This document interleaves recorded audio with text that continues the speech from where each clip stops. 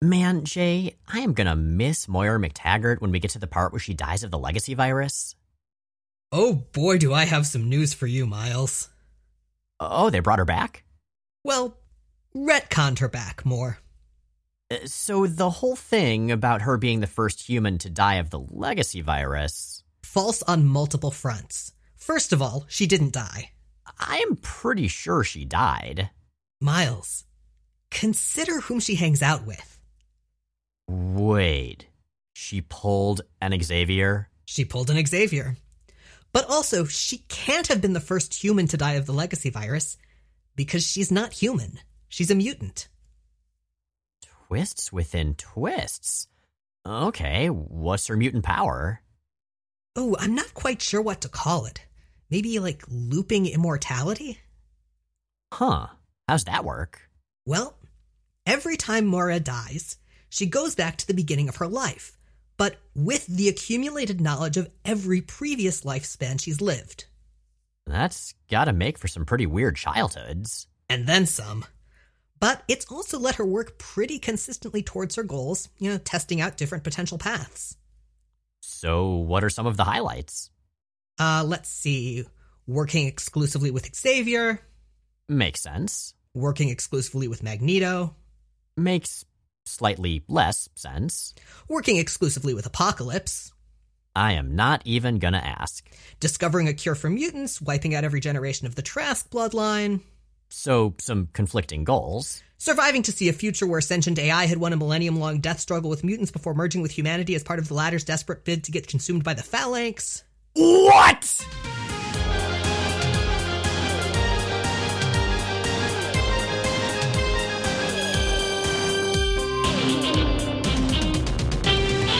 I'm Jay Edidin. And I'm Miles Stokes. And we are here to explain the X-Men. Because it's about time someone did. Welcome to episode 358. That's the 2021 winter special of Jay and Miles Explain the X-Men, where we walk you through the ins, the outs, and the retcons of comics' greatest superhero soap opera. That's right, it's the most wonderful time of the year. The time when you get to hear us talk like too much about comics and comic-adjacent things and whatever the hell's on our mind. But not just us, since we'll be hearing from at least 3 guests over the course of this particular winter special. Yes, we are very excited. And Jay, I'm always excited about these. Like, for me, doing a winter special, that is a sign of another year survived. And after this year, I feel like that means a lot. I've got to admit, more than anything else this year, I'm tired. Yeah. This has been a year of much exhaustion, among other things. Like, don't get me wrong, I love the show. I'm happy to be doing this. But this week, 2 days ago, I finished the last of my semester projects for my first semester of grad school, and I'm still kind of reeling. Yeah, I believe it. It still blows me away that you're doing, like, all the things you're doing, including this show, which I still love doing with you, so yay for that. Right on. So, yeah, here we are at the end of 2021, at the end of Onslaught. We have 100% completed Onslaught for real this time. And as we always do, we were thinking, okay, well, we want to do something that's really special to us, or really interesting, or really something for the winter special. We've done the first issue of Generation X, the first trade paperback of Excalibur. We covered God Loves Man Kills, as I recall. This year we were really, really struggling with what to do, but Miles unearthed this obscure little mini-series called Daydreamers. Yes, indeed. It's technically kinda sorta a Generation X spinoff in that it's set up in some Generation X issues that we haven't yet covered but soon will. But it stands alone pretty well, and it's weirdly kind of an appropriate epilogue to Onslaught. Oh crap, so I guess that means we're not entirely done with Onslaught. Maybe it's less an epilogue to Onslaught than a fresh glimpse into what the future will bring. Okay, yes, let us look boldly forward into both 2022 and the post-Onslaught reality of this podcast, even if Onslaught ended up being a lot better than we expected in at least some ways. So, before we talk about Daydreamers, we did mention we don't need to cover too much of what led into it in Generation X, but we should cover what happened previously on Adorable Moppets. Introduced in X Factor, Artie Maddox is a pink kid whose early life was pretty rough due to his messed up scientist dad, but he's doing much better now. Artie doesn't speak, but he can project his thoughts as visual images, which looks generally pretty cool. Leech is a green kid whose early life was pretty rough due to his sewer-dwelling mutant family being mostly murdered by the Marauders. But he's doing much better now, too. Leech can negate the superpowers of those around him, and he's much better at controlling that these days. Franklin Richards is a vaguely beige kid whose early life was pretty bonkers due to his being the son of 2 members of the Fantastic Four. He's having a rough time. His parents, Mr. Fantastic and the Invisible Woman, just sacrificed their lives alongside a bunch of other heroes to defeat the villainous Onslaught. These days, all 3 Moppets are living in a treehouse in the Danger Grotto at the new Xavier School, alongside Generation X. Hey, wait a minute. Is anyone even trying to teach those kids? Are they just feral Moppets? They are feral Moppets. Also, and we haven't gotten to this part in the show yet either, Howard the Duck is there. Do we know anyone who knows what Howard's deal is? As a matter of fact, we do. Before we dive into Daydreamers proper, it's worth noting that this series features 2 characters who we don't generally cover on Jay and Miles Explain the X-Men, those being Man-Thing and Howard the Duck. And as it turns out, we have a couple of folks very familiar with Howard the Duck. So after a years-long absence, welcome back to the show, Hub and Lisa. Hey! Hi guys, how's it going? Nice to see you again.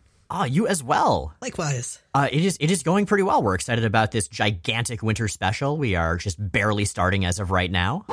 Hi, Finley. And yes, our third guest, Hub and Lisa's dog, Finley, who may be making occasional appearances. Mm-hmm. And would like to be let out of the room.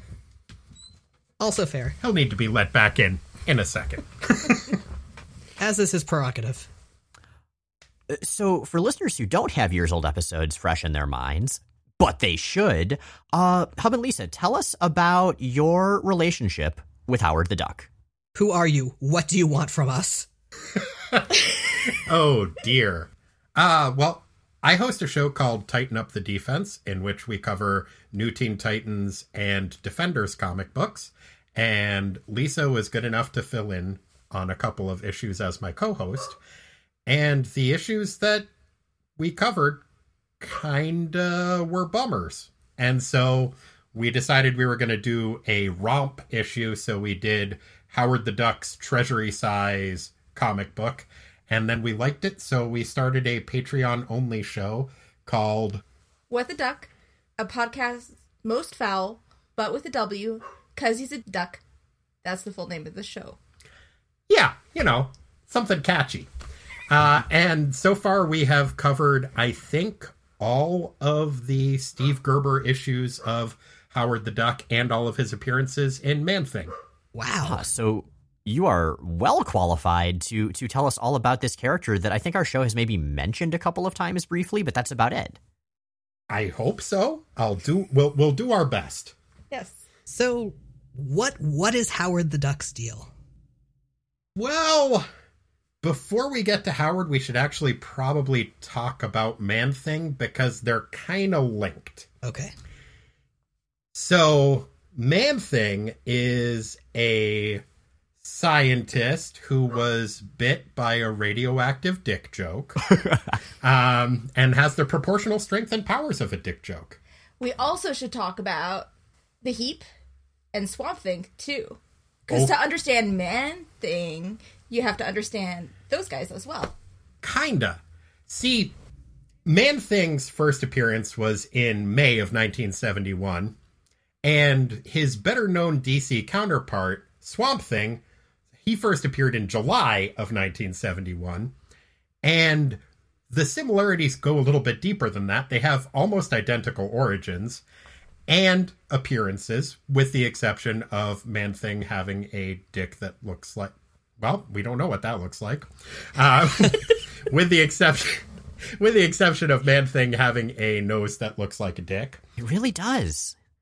He looks kind of like he was a Frosty the Snowman who was built out of, like, raw sewage and sex toys. I don't even want to know what was in that old hat that they found, that they put on his head. How is this character not Marvel's headliner? Like, okay, Spider-Man, Wolverine, Iron Man, whatever. Man-Thing needs to lead the next phase of the MCU. Well, we know that he got his own giant-size special because we had a trivia team named after it for years, Giant-Size Man-Thing. That's true. Oh, man. You see, the dick jokes with Man-Thing are just so on the nose. And that's what his nose looks like. That's long. But the other thing that differentiates him from Swamp Thing is something that I think Marvel needed to do because they were so similar.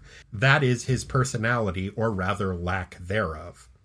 So as I said, Swamp Thing and Man-Thing both appeared pretty near the same time. Swamp Thing was a little bit later, but he got his own title first, and so he got his character developed more and more quickly.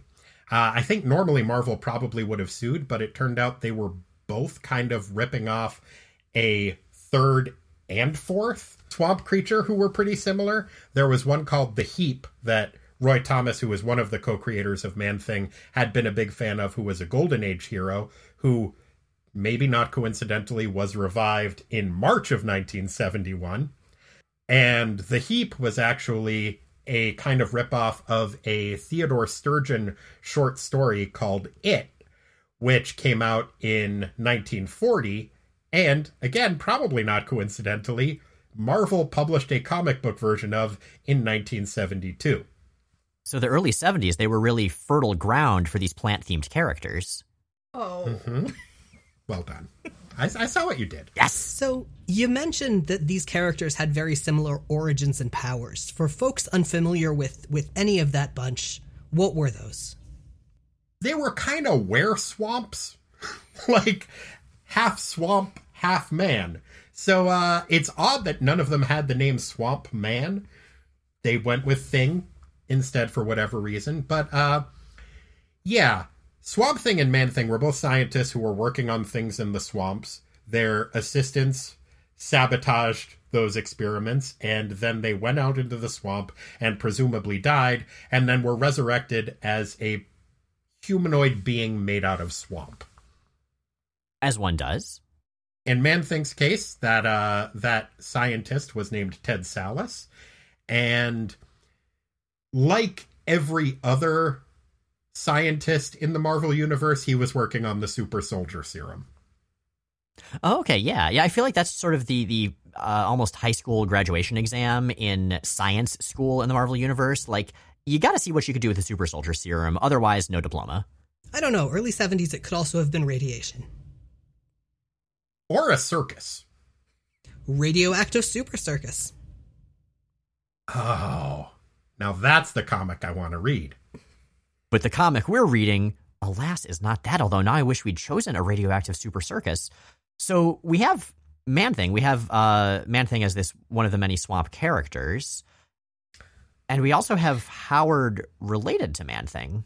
Yeah, what is their relationship? Well, Man-Thing is a character that really just survives on emotion. He doesn't have any cognitive or personality. Yeah, he's kind of a emotional jellyfish. He just kind of drifts around and reacts to whatever emotions are around him. And when you have a character like that, it's really difficult to structure a comic book around him because he's more of a plot device than he is a character. So the writer, in this case Steve Gerber, who took over Man-Thing after his, I think the fifth appearance of Man-Thing, Steve Gerber took over as the writer. He had to surround him with a cast of interesting characters. So you got a barbarian who lived in a peanut butter jar named Korek. You got a teenage sorceress named Jennifer. You got an Atlantean sorcerer named Dakeem. And eventually, you got a talking duck named Howard. Who kind of just dropped out of the sky. Yeah. He just kind of showed up one day.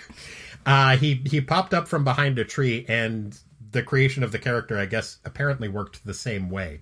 Gerber always said that Howard just showed up in his head one day and just kind of appeared fully formed, like Athena springing from Zeus's head. And in terms of personality, Howard is actually kind of like the original Gen Xer. Yeah, that's how I've ended up kind of viewing the character. It's weird because as I said, Gerber had a huge influence on Man-Thing.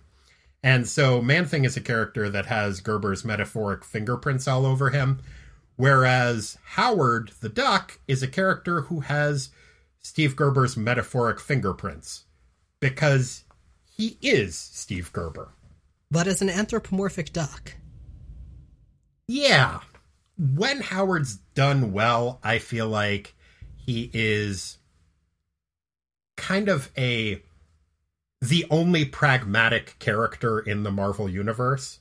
Kind of an everyman philosopher who accepts his lot in life is going to be weird, but isn't doing anything, but reacts to situations the way that a person would react to them. When he's done poorly, or when he's done in a way that I think neither one of us react too favorably to, he ends up acting kind of like if Dave Eggers was Bill Maher and also a duck. Ooh. That is a vivid combination. Yeah. So, is Howard a fourth wall breaker? Because he sounds like he should be. He's not really. He's a fourth wall ignorer, kind of. Or a pushbacker against. But he doesn't ever actually directly address camera. He's not like a Deadpool or an ambush bug. Lisa said earlier he's kind of like the ultimate Gen X character. Yeah. And he kind of is. He's like very much ahead of his time in a lot of ways, but still very much behind our times. In terms of his general attitude is just one of... I don't like that. Yeah, omni-cynicism. Anything. I don't like anything. And that definitely fits with the Howard that we will have seen once we get to the Gen X comics that lead up to this miniseries. Like, Howard is really good at complaining. And yeah, it feels like when he's written well, that's fun. When it's written poorly, you're like, man, that duck's a dick. Yeah. A lot of Howard has really not aged particularly well. But whatever else it is, it's almost always interesting. So as far as like the Howard the Duck series itself, because I know it became a series, from what I understand, that was as much like a satire as it was an actual story, right?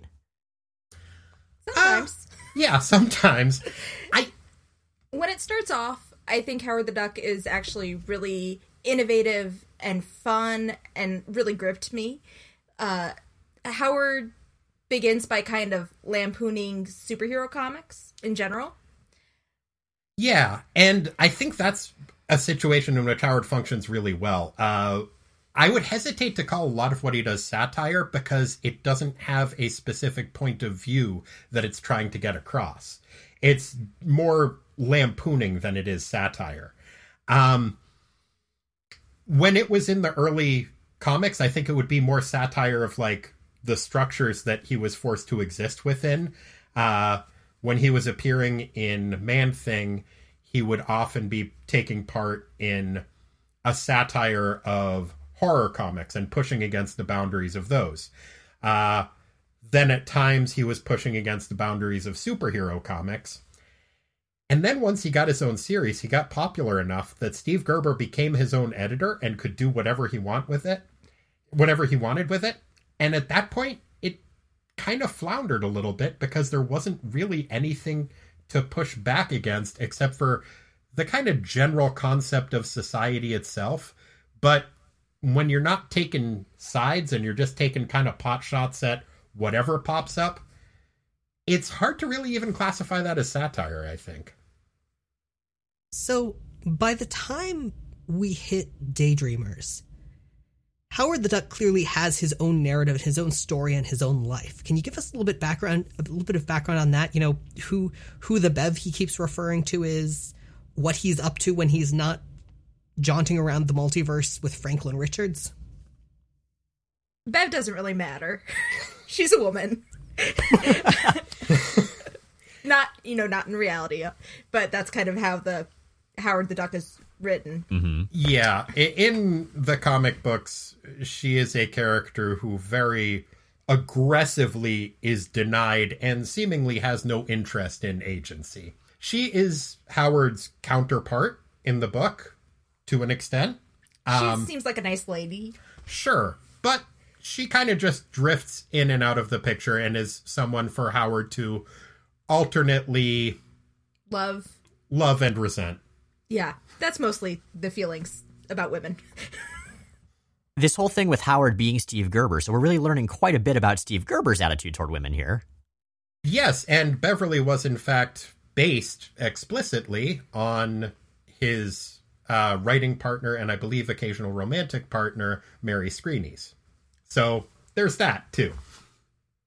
Gotcha. So Howard has met Bev, who's very much a human. So Howard is actually in, like, Earth 616, in the main Marvel universe at this point. Yeah. See, Man-Thing was the guardian of the Nexus of Reality, which is just basically the point, which happens to be in a swamp in Florida. Wasn't that Havoc for a while?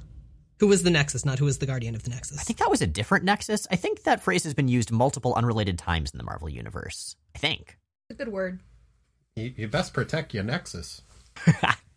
But specifically Nexus of all realities. It could be. I'm actually not that familiar with the Havoc backstory. As it was used in the Man-Thing comics, the Nexus of all reality was just kind of a conjunction of all genres that just kind of converge in one point, which happened to be in a swamp in Citrusville, Florida, which was a town which was being run by the very subtly named F.A. Schist. I mean, as somebody who grew up in Florida, I can confirm that all of this is accurate. All of this is 100% true. Yes, genres do in fact all connect, specifically in a swamp. I'd often wondered. So Howard then was from a different world. Yeah, he was from a world that differs from ours in narratively convenient ways, but mostly is exactly like our world, but populated by ducks. It seems like he should be a fish or perhaps duck out of water, but he never really seems to be one. Are the ducks aware that they're ducks, or is it like DuckTales, where the ducks are actually human? Ducks are human. Yeah. Which, and actually very much like DuckTales, in that Howard, and at least in his early appearances, looked a not legally dissimilar enough amount like Donald Duck that they got into some legal trouble with Disney. So, in addition to headlining comics, Howard the Duck was also the eponymous star of a feature film. Mm-hmm. That's a kind word for it. Apparently George Lucas was a big fan of Howard the Duck, and yeah, I think, would Howard the Duck have been his first big flop? I think so. I mean, it was an impressively big flop.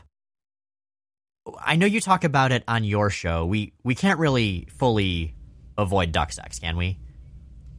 No, not in... I mean, we can if we're lucky. I feel like everyone, including ducks, should want to avoid duck sex. It's maybe the worst sex in the animal kingdom.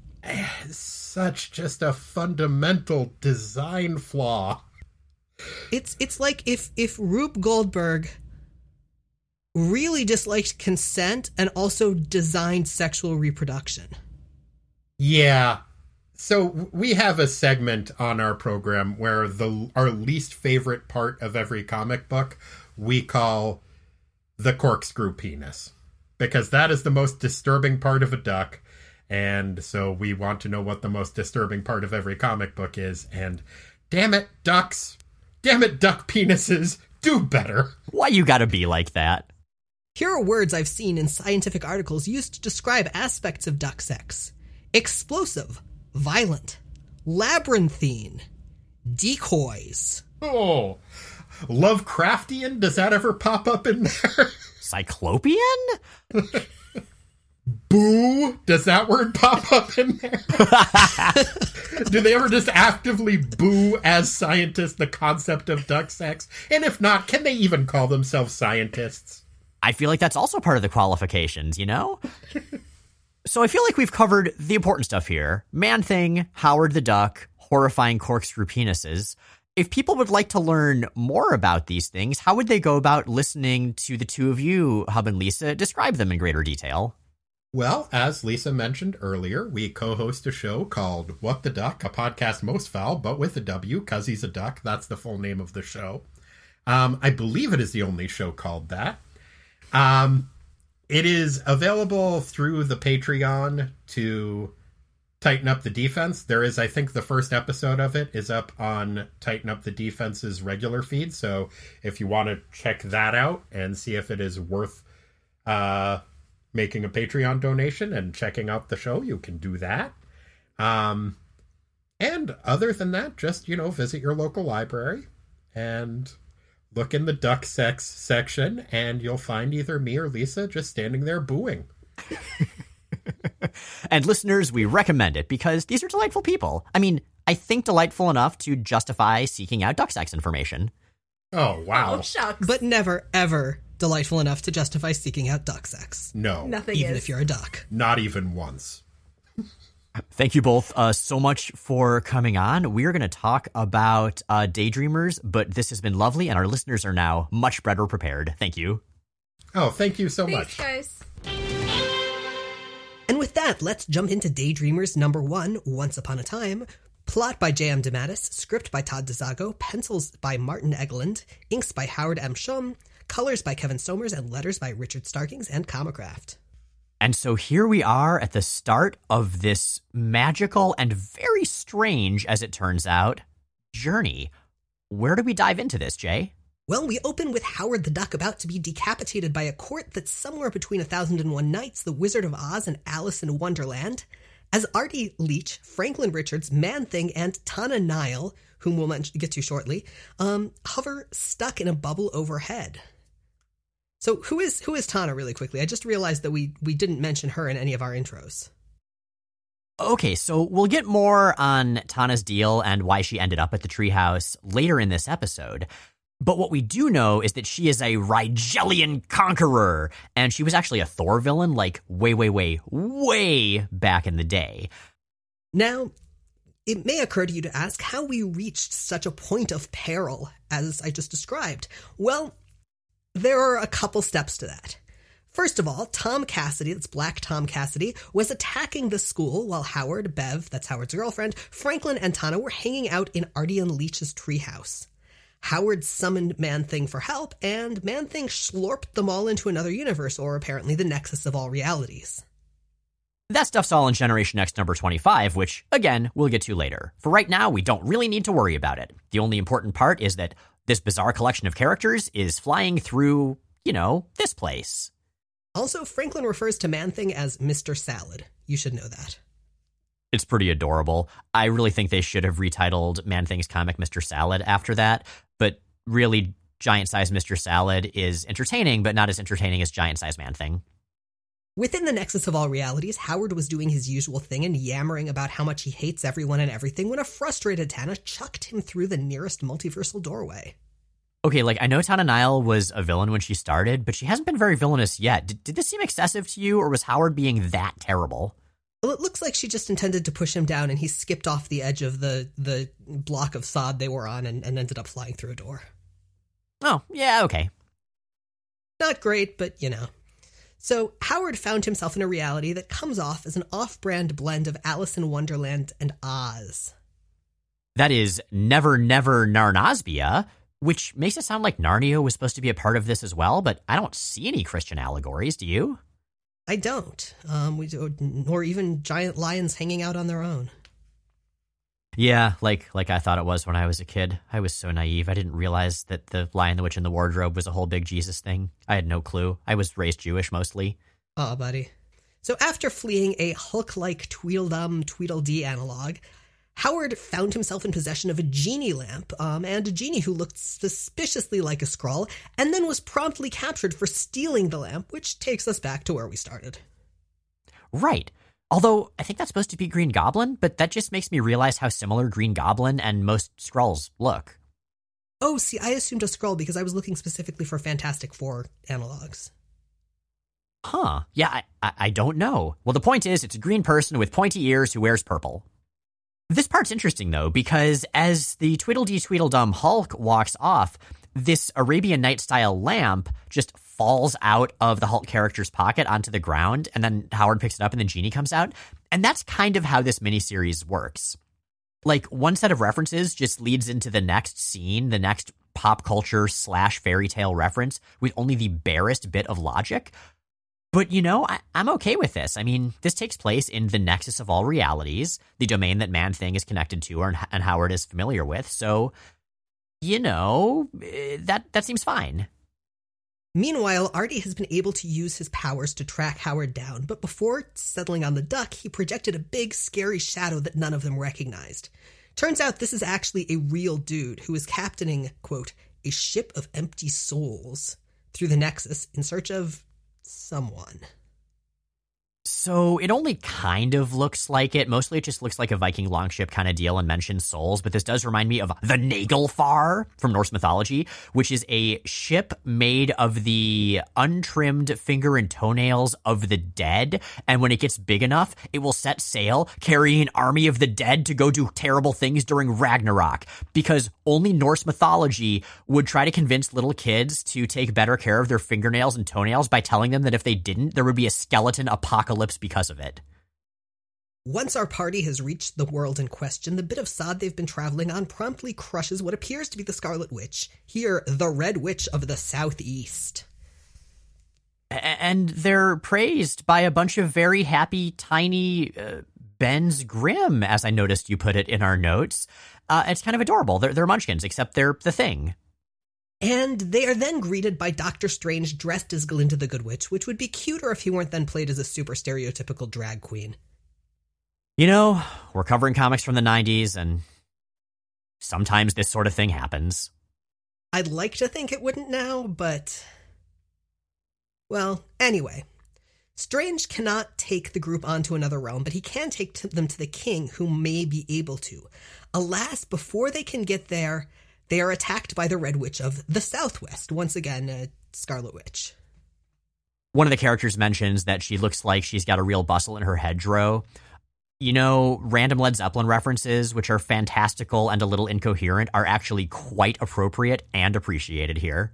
Oh, is that what that is? I was wondering. Oh yes, from Stairway to Heaven, which is a great song, but also only kind of makes sense. So, the Red Witch of the Southwest takes them to the king. This turns out to be basically Dr. Doom and his wife, Emma Frost, which again takes us back to where we started with Howard's head on the chopping block. The kids do manage to get everybody free from the Red Witch's bubble, thanks to Leech's newfound control of his powers, and they fight off all the attacking soldiers. And I love Artie's comedic thought bubbles during this scene and, like, most of the other scenes in this comic. In this case, it's just him looking freaked out with a little thought bubble of all of our heroes as angels with their hands together sailing upward like dead cartoon characters. Like, Artie thinks in cartoon logic, and he's a kid of the age that actually is perfect. I just love Artie. I love Artie and Leech. I love those pink and green Moppets. They're very good kids.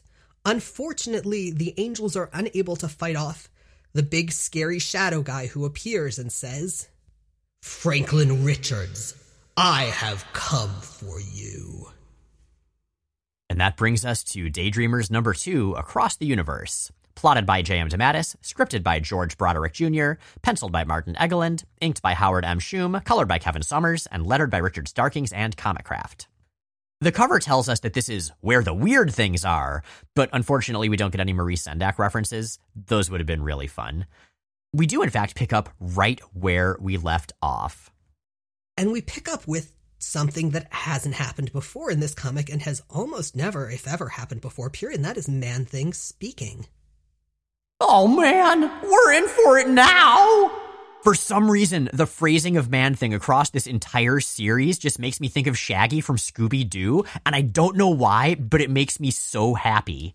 I guess more him voiced by Casey Kasem and less by Matthew Lillard, but Matthew Lillard does a good job too. Now, the Dark Hunter is only there for Franklin, and to get the rest of them out of the way, he traps them in their deepest anxieties.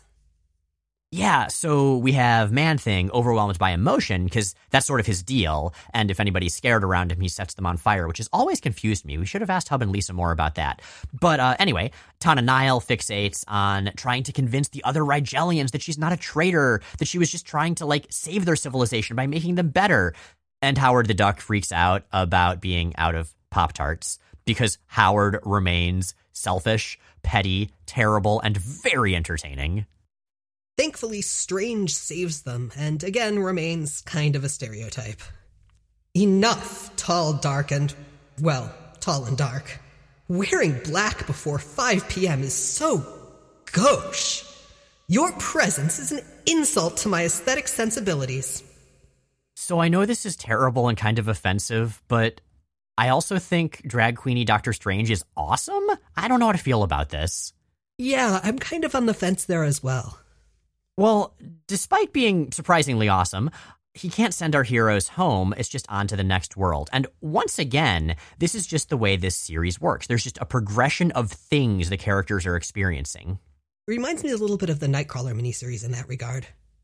It very much does, yeah. And the thing is, that's not a bad thing. It does mean that it's not necessarily a logical story, but it's a story called Daydreamers. It features Howard the Duck, of all characters. And so I feel fine about that. I think that sometimes just having like a wacky romp that may or may not have things to say about society and might just be for fun is totally fine. And if we get to see Artie and Leech being the Moppets that are romping through said romp, then all the better. So again, Strange can't send our heroes home, just on to the next world. The nature of which is immediately evident by both art and narration. With a wave of that wand, our heroes were moving. Their spirits were high, their moods were improving. But they dumped with a thump, though they knew not quite how. Then Howard chimed up, "Where the f*** are we now?" The narration is like this for the rest of this world, and there is a not inconsiderable amount of narration. I really appreciate this because 9 times out of 10, when you get a comic in verse, it does not scan, and this, for the most part, actually does. And it's fun between that and, as I mentioned, the art, where it's very clearly modeled after Dr. Seuss's style. It's just delightful. It's like you're reading kind of a lost Dr. Seuss book, which is perhaps not quite as good, but does have the advantage of starring Artie, Leech, Howard the Duck, Tana Nile, and Man-Thing. Like, it's not just an annoying reference, it's actually an homage that just adds, I hesitate to say, perhaps adds a little bit to Dr. Seuss's already impressive oeuvre. That's a point on which we somewhat differ, but I do agree that it's a fun homage and definitely worthwhile and executed fairly well. Yeah, Egelin clearly had a blast drawing all of this. Howard describes the city that they head to, this Seussian city, as having been built by Rube Goldberg on acid. Much like his own reproductive system. Oh, yeah, good point. But Duck Cox aside, yeah, Dr. Seuss's gadgetry and architecture and stuff being designed by Rube Goldberg on acid is actually the most concise, accurate way of describing that I've ever heard. Okay. So our characters, especially the kids, are starving to the point where an objecting Howard the Duck, who just wants to get the hell out of here, is almost crushed by Artie's giant thought bubble full of junk food. That's another fun thing about a comic with this style is you can get a little less literal about such things and add in that almost Looney Tunes logic to it.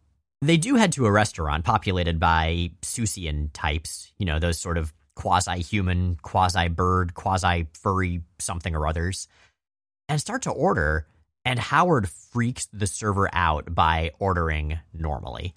Thankfully, Franklin gets it. No, Mr. Duck, like this.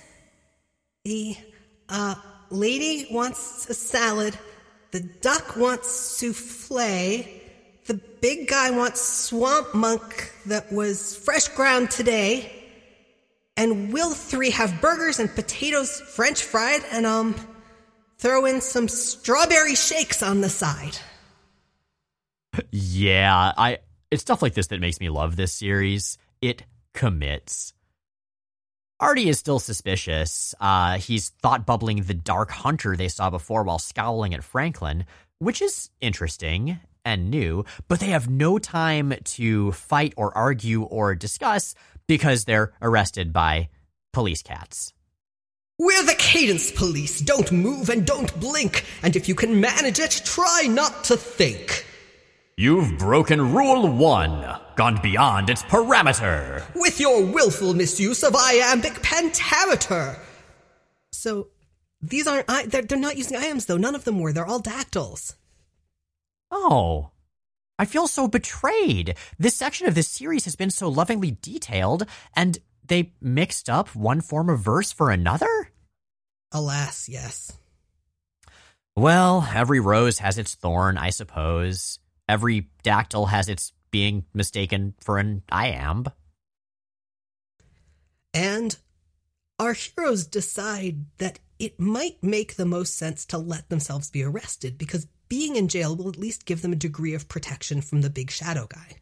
And as they do, they pass by a bunch of onlookers who are all spouting various famous Dr. Seuss character lines, and like the prison wagon is being pulled by Horton the elephant. There are just so many little references crammed in. And like the series does that in general. I mean, we saw certainly a number of Oz analogs in the earlier Oz section, but I don't know, for my money, this Dr. Seuss section, that's where a lot of the real love, where a lot of the details and references really, really went. Like, I found myself, as much as part of the charm of this series is the characters going from one world to another, I found myself wishing they would just stay in this one for longer because I was enjoying it so much.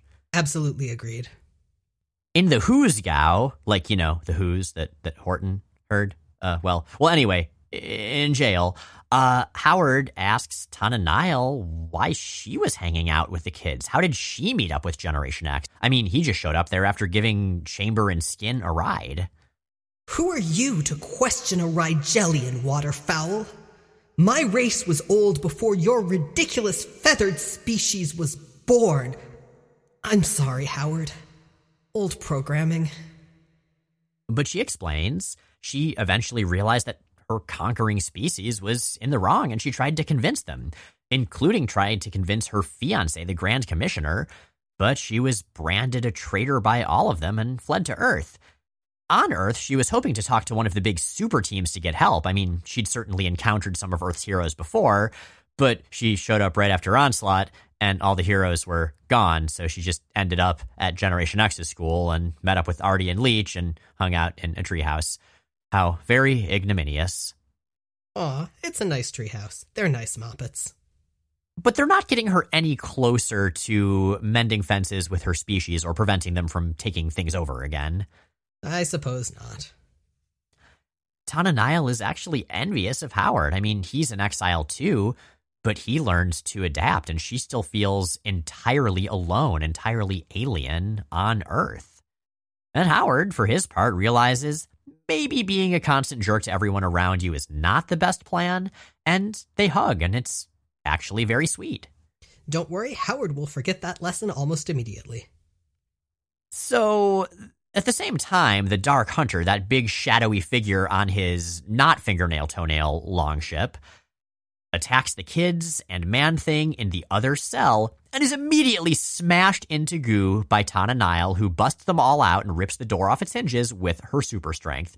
She has powers where she can control mass and density and strength and stuff. It's a Rigelian thing, I assume. I think they just all do that on Rigel, just ripping jail doors off their frames constantly. The jail door manufacturing industry is just making bank all the time.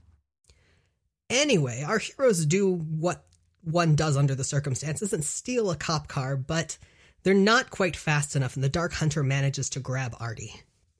After this, Leech is very suspicious. I mean, Artie's his best friend for starts, but he realizes, wait a minute, that only happened. The Dark Hunter only was specifically interested in Artie when Artie got mad and was suspicious of Franklin, who now insists that they can't go after the Dark Hunter. But the others convince Man-Thing to try real hard and talk more like Shaggy, and Man-Thing teleports the rest of them across realities to try to follow the Dark Hunter and get Artie back. Which lands them in Howard's world, or at least what appears to be Howard's world. Yeah, they're in Duck World, complete with a sexy lady duck on a billboard advertising pond water, which just brings me right back to the duck nipples we were talking about with Hub and Lisa. That scene, I still remember being a child and watching the Howard the Duck movie, and I remember two things about that movie. Thing one, there's like this robot scorpion monster thing at the end that terrified me and gave me nightmares. Thing two, fucking duck nipples. Like, 6-year-old me really did not know what to make of nipples in general, let alone duck nipples. And there they were. Just dozens of them everywhere. Labyrinthine. But this is a little different from what Howard remembers of his world. Here now, Howard is a celebrity. There's a giant gold statue of him. As Hub and Lisa might say, what the duck?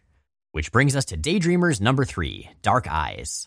Plotted by J.M. DeMatteis, scripted by Todd DeZago and Andy Jozefovich, penciled by Martin Egeland, inked by Howard M. Shum, colored by Kevin Summers, lettered by Richard Starkington Comicraft, and another mysterious letterer, L.A.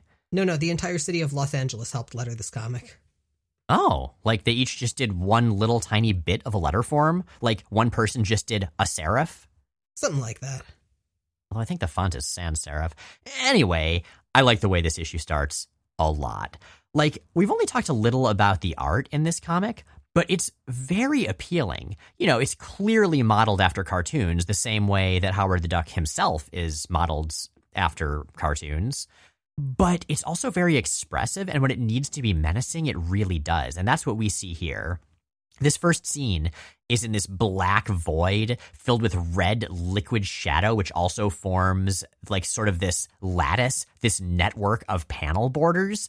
And in some places, which resolves into the Dark Hunter himself in the panels in which he shows up. It's a really cool way just to show how much he owns this place, how overwhelming he is. He's also just like appealingly liquid. He just looks cool.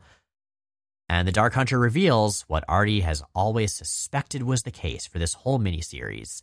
The Dark Hunter does not reveal this to we, the readers, although if you listeners already had an idea of what was going on, I would be, impressed, but like not that impressed. And the Dark Hunter asks Artie to join him in his cause. And there's this wonderful little panel in the corner of the page where Artie is creating this thought bubble image of himself and the Dark Hunter with a sword angrily facing off against a terrified Franklin. Like, it definitely does do a good job of casting Artie as this untrustworthy villain, which is quite the feat, given that he is an extremely sympathetic, adorable pink moppet who we love a great deal. Meanwhile, on Duckworld, we don't get to say that phrase enough. I feel like we say it just enough. That may be true. Well, Man-Thing doesn't know why they ended up here. I mean, he was just after some Scooby snacks, and the fans are closing in. Remember, Howard the Duck is a celebrity here on this bizarre version of Duckworld. There's a big old gold statue of him, and they're coming in like a zombie horde. So Tana Nile, with her super strength, I love that she's the bruiser, swings Man-Thing like a big goopy morning star and sweeps them all away. They go to hide in a newsstand, and oh boy, are there some magazine titles in here. We've got Honk, DQ, Playduck, Starduck, MacDuck, X-Ducks, Newsbeak, Rolling Egg, Dream Duck, Fashion Fowl, Pond Life, Migration Monthly, Feather, Soil, Hat World, Cigar. I really appreciate that some of those are just like things that Howard tends to have. He's a famous hat wearer. Of those magazines, Jay, do you have a favorite title? I do not. I hate them all equally. Oh, I thought Newsbeak was pretty clever. I giggled. I giggled aloud. I LOL'd. Fair. The only place any of them can think to hide is Howard's house. You know, the one he grew up in before he got exiled from Duckworld and met up with Bev and had sex with Bev in the Howard the Duck movie, which was definitely kind of weird. Howard doesn't want to go, though. He did not get along with his family. But here's the thing, Man-Thing has been deteriorating more and more, and not just because Tana Nile's been slamming him into various other ducks. He's sort of starting to decay and melt. Like, one way in which Man-Thing really seems to be different from Swamp Thing is that Man-Thing is very, very goopy. There's also the fact that his nose looks, kind of like a dick. So he's goopy and he's got a dick on his face. What a character design. Wow. Yeah, Howard comments that helping Man-Thing walk is like trying to carry a ton of baby food, which... Oh yeah, that's a very, very visceral description, isn't it? This comic is just so good at making Man-Thing gross, which I don't know that that's something I was necessarily looking for, but I respect it. And as Howard complains about his family, his idyllic 50s parents come out to greet him. We got his dad, Ward, who's got a pipe and a sweater over a shirt and tie. His mom, June, who's vacuuming in pearls. Yeah, it's the parents from Leave It to Beaver, but they're ducks. Okay. And over the most wholesome Norman Rockwell 1950s family dinner ever, the family fills Howard in on why things are the way they are, why he is a beloved celebrity on Duckworld. That's right. Dr. Richards, the greatest scientist of Duckworld, made a machine to look into other dimensions, and Howard's adventures on Earth became a smash hit. There was merchandise. There was a movie that was the highest grossing film of all time. I really do appreciate that nod, given what a famous flop the Howard the Duck movie was in our world. Yeah. So, okay, thing one. We have a Dr. Richards here. He's the greatest scientist of Duckworld. Do you remember that Excalibur story that was about the dinosaur people world, and there was a dinosaur Dr. Richards? I do. Yeah, it's kind of like that. And thing two, that description is all very Mojo World. It actually reminds me a lot of Mojo and Spiral replacing Psylocke's eyes and watching the adventures of the X-Men and having them become celebrities back on Mojo World. But like this time there's more Americana and less horrible murder. I suppose so, yeah. Back in the living room, Man-Thing, continuing to decay, is begging Franklin to just be honest with everyone. But with a shrack-a-foom! Franklin's eyes glow, and Man-Thing explodes into goo, and Leech is gone too, and Franklin goes catatonic. Everything is terrible, and also covered in Man-Thing guts. Ew. Howard's parents and sister try to help, and Howard just tells them to shut up. These aren't them. His parents were messed up. They were real people. They were flawed people. They were nothing like this Leave It to Beaver pastiche. And that means that someone built this place, and specifically someone built this place to stroke his ego and to distract him. And it's actually very sad because his sister named Princess just won't accept this. I am too real. I am. I never had a little sister with a dopey name like Princess. I don't believe in you, kid. You hear me? I absolutely do not believe in you. In any of you. And their terrified faces look down at their bodies as they're erased, as if with a pencil eraser, and then they look up pleading at Howard as the process completes. This is genuinely sad and horrific. Like, we don't get any follow-up about, whether or not there was real life or agency or personality to any of these constructs that are being created in Duckworld or possibly the other places they've been, but it raises some disturbing questions. It's kind of like that line that Vincent has in Silent Hill 3 where Heather talks about killing a bunch of monsters and Vincent just says to her, "Oh, they look like monsters to you?" And then nothing is ever mentioned about it again. So Howard has all of this figured out. Everyone they've seen has been related to Earth's superheroes, and Dr. Richards is revered here, and everything they've done is fun for a kid. Franklin is the one who made all of this. Yep. Yes, indeed. We know Franklin has that power. In fact, we'll later find that Franklin created an entire universe of Heroes Reborn to save some of his friends when they got blown up going into Onslaught. So, yeah, that tracks, and our heroes are off to Dr. Richards' lab by shuttle. Our heroes in this case being Howard, Tana Nile, and the catatonic Franklin. And the shuttle is driven by a robot duck named Herbie. Does that name ring a bell, Jay? There's Herbie from the Fantastic Four, right? Exactly, yeah. Their robot friend, who I found out actually first appeared in the Fantastic Four cartoon because depending on who you ask, either they didn't have rights to the Human Torch at the time because he was going to get his own show, or they were worried kids were going to set themselves on fire to be like the Human Torch. So yeah, the Fantastic Four in the cartoon of that era was Mr. Fantastic, the Invisible Woman, the Thing, and a little cartoon robot named Herbie. In the back of the shuttle, Howard and Tana Nile realize they've kind of become surrogate parents and suddenly kiss. Yeah, they really connect. They really bond in this strange surrogate family, which means that Howard's giant duckbill and Tana's tiny lips are kissing. And I thought for far too long how that would actually work before giving up because I don't know that it does. But, good on them for trying. But Howard can't go through with anything. This can't go anywhere. Bev has his heart, and Tana Nile gets it, and Tana Nile is still alone. there are just these little hints of pathos in this otherwise ridiculous story that I kind of love. Like, those little bits of darkness make the light work a lot better for me. They get to Dr. Richards' lab, and Reed and Sue are cardboard cutouts, but when Franklin wakes up, he doesn't care. He's happy. He's home with his family. And he disintegrates Tana Nile when she tries to contradict that. Yeah, so we have characters dropping left and right here. This is horrible. And Howard is just alone in this empty black void until the Dark Hunter's non-fingernaily longship appears, all menacing from the shadows. Except, wait a minute, the rest of the good guys are on it. Like, Artie's there, and Leech is there, and Tana Nile's there, and Man-Thing is there, and they're all okay on a longship. And they find Franklin and face off, and the Dark Hunter tells Franklin the truth. The Dark Hunter is his grief and his rage at losing his family. Yeah, given form.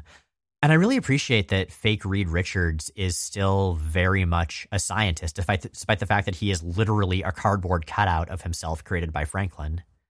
What if we are merely projections from your unconscious? Random memories given shape and form by your desire to have us back. Yeah, he gets it. And that's something that also has that little bit of pathos, because even in this perfect fantasy world, Franklin knows his dad well enough that he has to create him as somebody interested in the truth above all else. The truth, which is the thing that Franklin specifically is running away from. And the Dark Hunter explains the rest. Yeah, Franklin was able to use Man-Thing's connection to the nexus between worlds to create these various little fake worlds, the Oz world, the Seuss world, etc. And that's why Man-Thing is continually getting grossified more and more, because there's too much power going through him. He can't handle being a channel for the omnipotence that is Franklin Richards. There's a psychic fight as Franklin tries to resist the Dark Hunter, but Artie and Leech sneak up behind him, and Artie connects to Franklin's mind, at which point Franklin gets it. And there are these devastating 4 panels in a row of Franklin's face as he accepts what this means, what this implies, and just cries harder and harder. And here's an area where that exaggerated cartoonish style, where there are just these gigantic streams of tears like a freaking anime coming out, totally works. Like, sometimes you can express that a lot better by not attempting to be realistic. The detail I love is that the Dark Hunter, the manifestation of his grief, is what holds and comforts him. Yeah, they just hug, which is kind of a... I feel weird saying this about this Howard the Duck-centric miniseries, but kind of a profound statement that I really appreciate. Yeah, absolutely. And then they're back in Man-Thing's normal, actual swamp in Earth 616 in the real world. And Franklin says, "Goodbye, Mommy. Goodbye, Daddy. They were the best, and I'll never forget them. But they're gone now." And the others assure him he is not alone. He will always have them. Which does make me wish there was a little more follow-up, because I'm not sure that they really interact as a group very much after this, but it is sweet. I love the idea of this bonkers found family after this genuine tragedy, of all of these outsiders and exiles and involuntary loners and orphans, like, ending up forming this unit. I mean, that always gets me in stories. I'm such a fan of found family stories, even the wackiest ones. And sometimes when you really get that actual pathos, especially the wackiest ones. Yeah, it's really lovely. So there it is, Daydreamers. That's a series that I knew really nothing at all about other than who was in it before we decided to cover it and looked into it. What did you think? I think it's solid. It's very sweet. It's I wouldn't call it core reading, and it's definitely not very eccentric, but I think it's a lot of fun. Agreed, yeah. And I am always happy to see more Artie and Leech, especially since they don't do a ton in Generation X. Like, it's nice to see them get a little bit more of the focus, even if this is perhaps more of a Franklin Richards, Howard the Duck story. It's also just fun that Marvel decided, you know what we're going to publish 3 issues of? This. And then they did, and here it remains, even if it is kind of hard to find and obscure. So normally this would be where we rolled into listener questions and then the outro, but of course this is the giant size winter special. So instead of those, we have something far, far better, and that is X-Line architect and writer Jonathan Hickman. Jonathan, thank you so much for joining us. Oh, thank you guys for having me. I'm sorry it's taken so long, but I try not to talk about these things when I'm in the middle of them. So, and yeah, here we are at the end of your, I think we can all say, very game-changing run as a writer of X-Men, as the head of X for the entire Krakoan era. Yeah, so we've talked to a lot of other folks from the X writers room over the course of the last couple of years, talked a lot about Krakoa, but I feel like yours is the voice that's been, while most present in the comic, kind of missing from that conversation. And before we get to the big Krakoa stuff, before we talk about the run, I kind of want to go back to the questions that we tend to ask guests from the start, which is about your history with the X-Men, like where you came into reading them, before you were writing them. Kind of what you see as the core or the heart of the idea of the X-Men, what it means as a title, as a concept. Well, I've been pretty. I've said it a bunch of times in a bunch of different places. I was a DC guy growing up, except for the X-Men. Like that was that outside of like occasional blips that caught my attention, like Micronauts or something like that.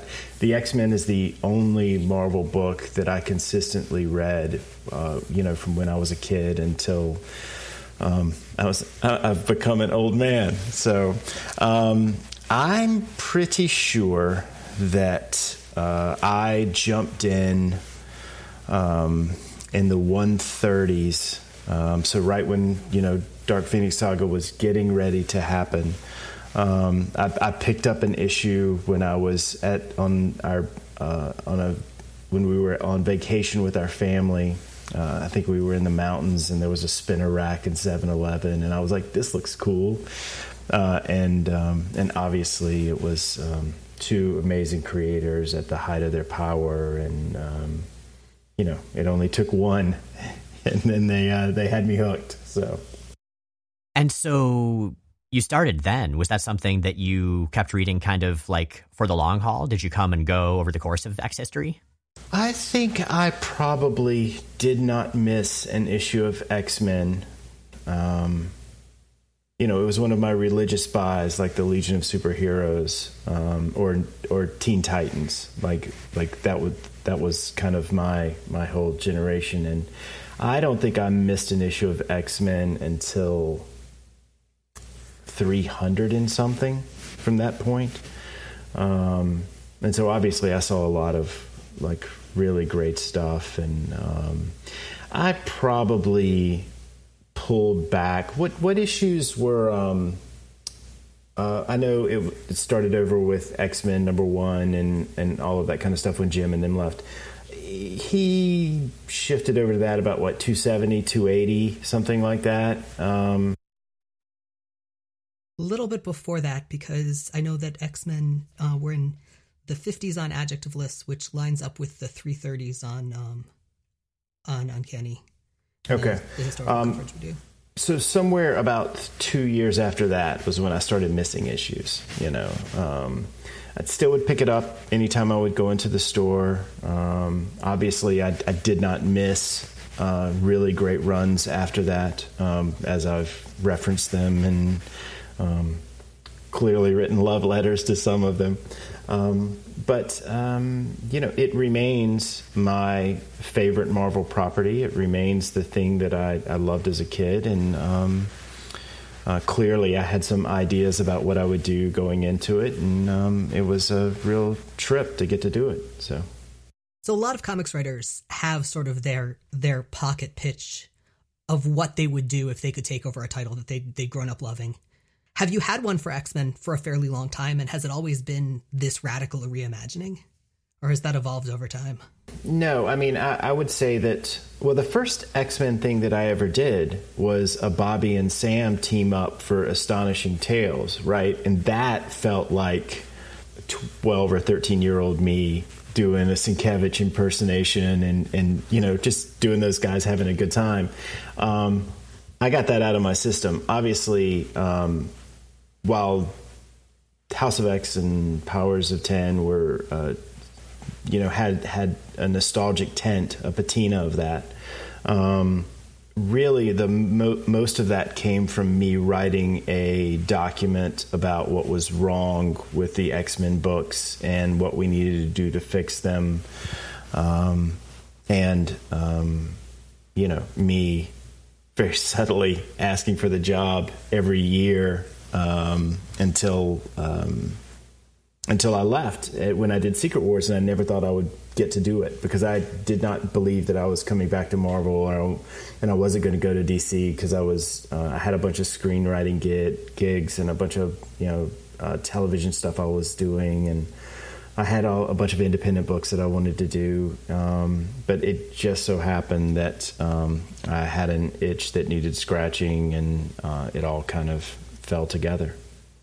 And yeah, what a status quo shift we got from that. I mean, I remember when House and Powers were coming out, every Wednesday I would pick up my comics, and that was the topic of conversation I would walk into, whether it was among other patrons or the guy that ran the shop checking in with me. And so seeing something so radical, like, I mean, Jay, you and I have been X fans for quite a long time as well, but I think for us, we've talked about this as kind of the biggest reinvention of the line. I mean, probably since Giant Size, probably since the all new, all different era way back in the day. I think that the thing that tends to come up when I'm looking at this as status quo shift is really Morrison as a point of departure. Just in terms of just really feeling like something had substantially shifted in not only the comics themselves, but the world that they were taking place in. And so was that something that you had to convince Marvel of? Like, hey, I'm going to rebuild what the X world looks like in a way that's never been done? Or were they on board from the start? No, I mean, I was at the company. I had agreed to a new contract, and I was going to be there for a little while. And the assumption was that, and the Fox deal had been done, right? So we could do X stuff again. The assumption was that I would do that. I was up for doing that, but I absolutely had to go in and pitch everybody and all the editors. And I mean, before it even got to the other creators, I had to sell the entire company on doing it. It went well. Most everybody in the room got it. The people that didn't get it had a couple notes. We integrated those into it. They weren't bad notes. I would have told them if they were. No, I mean, it was. I had to sell everybody on it. And then my favorite thing is going into the room, and when you get together with all the other writers, and you get to pitch all of them the book. Because obviously their take is incredibly different than what the editorial or the executive take is going to be. And it's so much fun when you get to pitch a book that everybody has a bunch of questions about. Well, what about this? What about that? And I love doing that because you find out if you're full of shit or not, right? Like you find out if your ideas can withstand a bunch of professionals asking you very hard questions about it. It remains that every time I've gotten to do that at Marvel, when I've pitched something really, really big, like when I pitched my first Fantastic Four, the first time I pitched that, and everybody thought I was insane because I was pitching. I could tell them what was going to happen for years, right? I didn't know that was arrogant. I thought I was just being enthusiastic at the time, right? It's a fine line. Sure. Yeah, I was way over it. I was so far past it. And same thing for when I pitched Avengers, and then when I had to go in and sell everyone on Secret Wars, and how big the plans that were. I love those retreats because you find out whether you've got it or not. Especially on the bigger stuff, because you're pitching it more than once. Like you pitch it, everybody has questions. They go home 6 months later. They've been angry at you for 6 months. They're prepared this time. You get the real cross-examination. I love that. I love knowing whether or not you have it. It's a good feeling. So that kind of brings up an obvious question, which is, what changed from your original concept to what we finally saw on the page? Were there any really significant revisions? Well, if you're talking about from what I pitched to what happened in House of X and Powers of 10, very minuscule stuff. Like we knew all of that top to bottom. People had a couple of notes about whether or not the tone, you know, how dark or how it should be, how positive it should be, and whether or not we should use some of the characters that we were using, little stuff, things that were not a problem. Definitely once we got into the writer's room and it became this giant thing, even bigger than what we thought it was going to be, because, you know, House of X and Powers 10 was such a success, sales and marketing, and just the conversation that it stimulated. It was such a big thing that all of those books launched with incredible velocity, and then the line continued to grow, and then the world changed in the middle of it. And I mean, it just became a completely different thing than what I originally planned. But I think the soul of what the experiment was, which was, can we do an integrated line of comics? I feel like that was a success. I don't know if that answers your question or not, but that's kind of how I remember it. Yeah, our impression from the other writers we've had on and spoken to is of a very, very sort of tightly knit and collaborative writer's room. I'd love to hear your perspective on that. Well, I think that's true. I think that's accurate. I played a lot of sports growing up. I have zero problem operating in a team environment and fostering that, and I feel like that's what we produced. Everybody's ideas were heard. The best ideas, or the most interesting ideas, or the ideas that presented the most complications or the most possible story ideas tended to win out. No one was afraid to pitch something that was ridiculous or absurd or small, right? You know, because I have a tendency to pitch really, really big. What's the big version of this? What's the, more dramatic version of this? And not everybody likes to write that way. And so I felt like it was my responsibility to foster all of the creators so that they would, one, enjoy doing the books, but two, that they would feel like they were growing as an artist. And that meant that I had to meet them, where they were as artists, not try and morph them into being some lesser version of me or anything like that. Like I don't, that's not interesting. And like I said, the world changed in the middle of it, and we, in a lot of ways, I'm not a super touchy-feely person, but it became very therapeutic and very, a very protective, sheltered place where we supported each other, not just in the work that we were doing, but in, how we were doing personally. And, I think the world of all those guys. And that level of supportiveness, like, there was also a lot of conversation around those things in terms of the Krakoan paradigm, in terms of having this safe family world, this space where everybody belonged, at the same time that it was a space that was a little bit separate. And that tension was definitely always fascinating during House and Powers, and continues to be.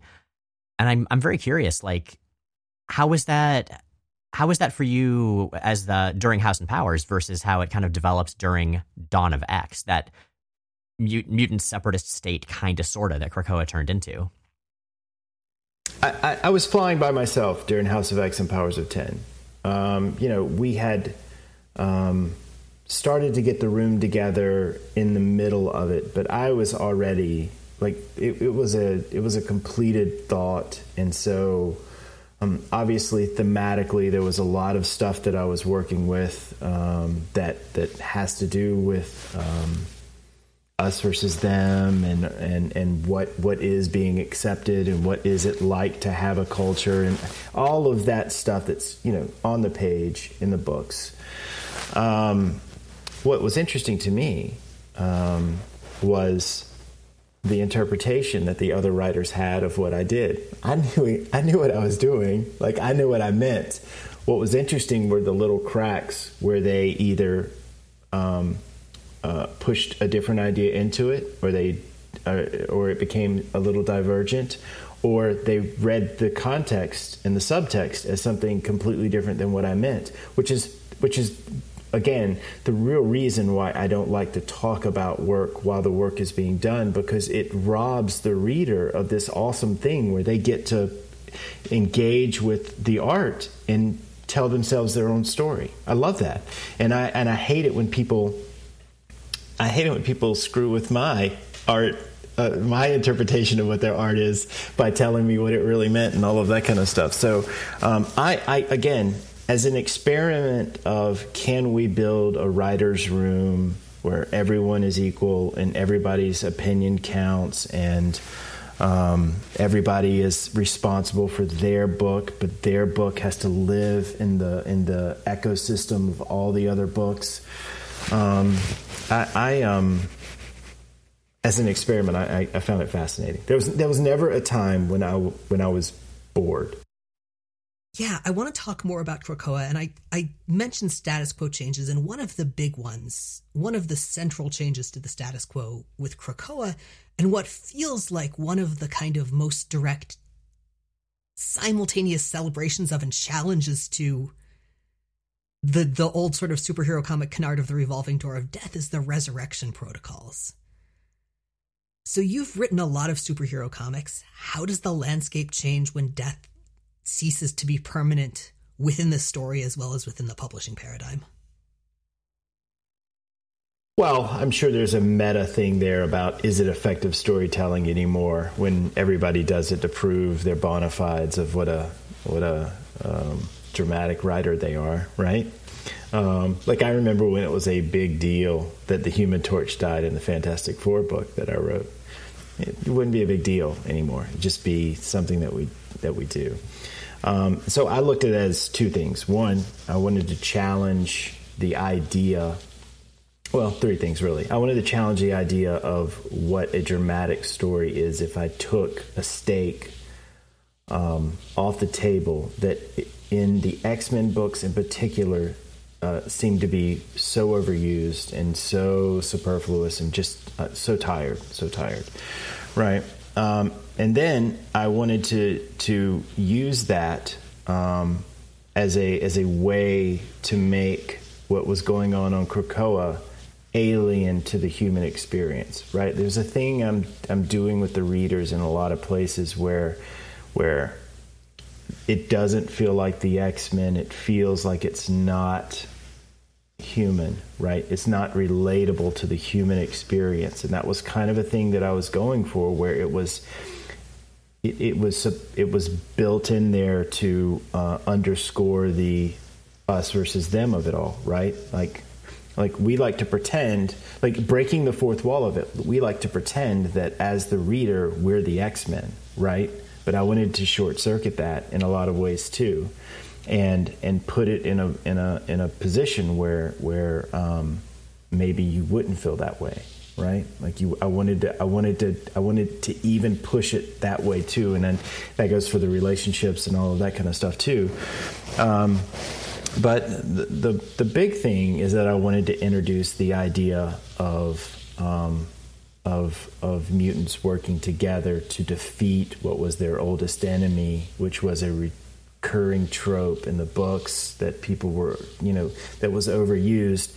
And this isn't one of the three reasons, but also I didn't want to fucking have to bring everybody back in an issue and do it in a way that I didn't, because there's a bunch of people dead that I didn't want to be dead, because we were starting this from a big point, especially when you're talking about the quote evil mutants unquote, right? That were, it's a huge complication there too. So I was just like, no, we'll just move on past that, and and started a sprint instead of building up speed.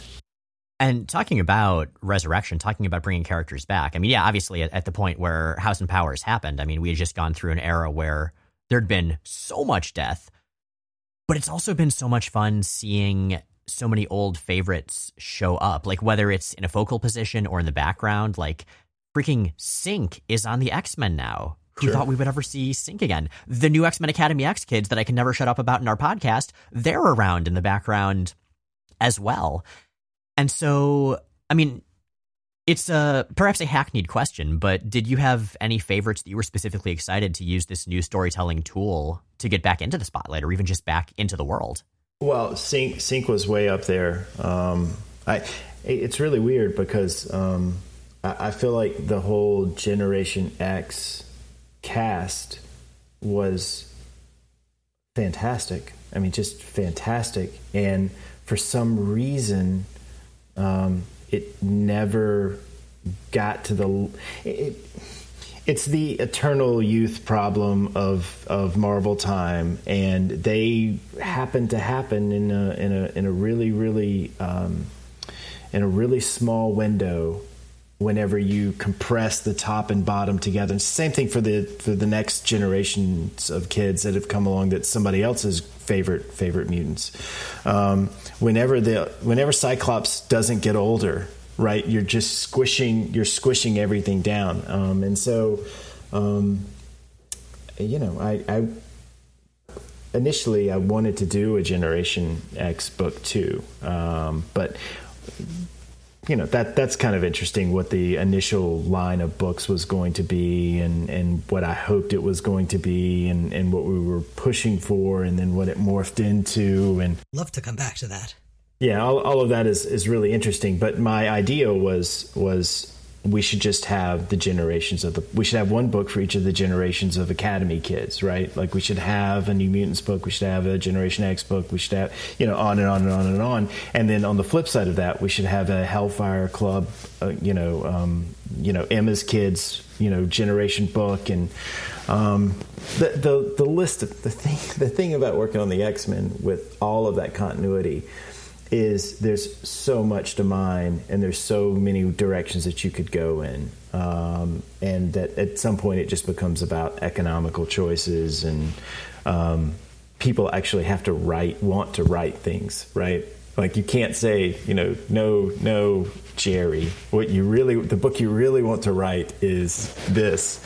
So that was one of the first things I had to really let go of is these are going to be the titles and these are what these books are. It was, what is your pitch and let's make it work.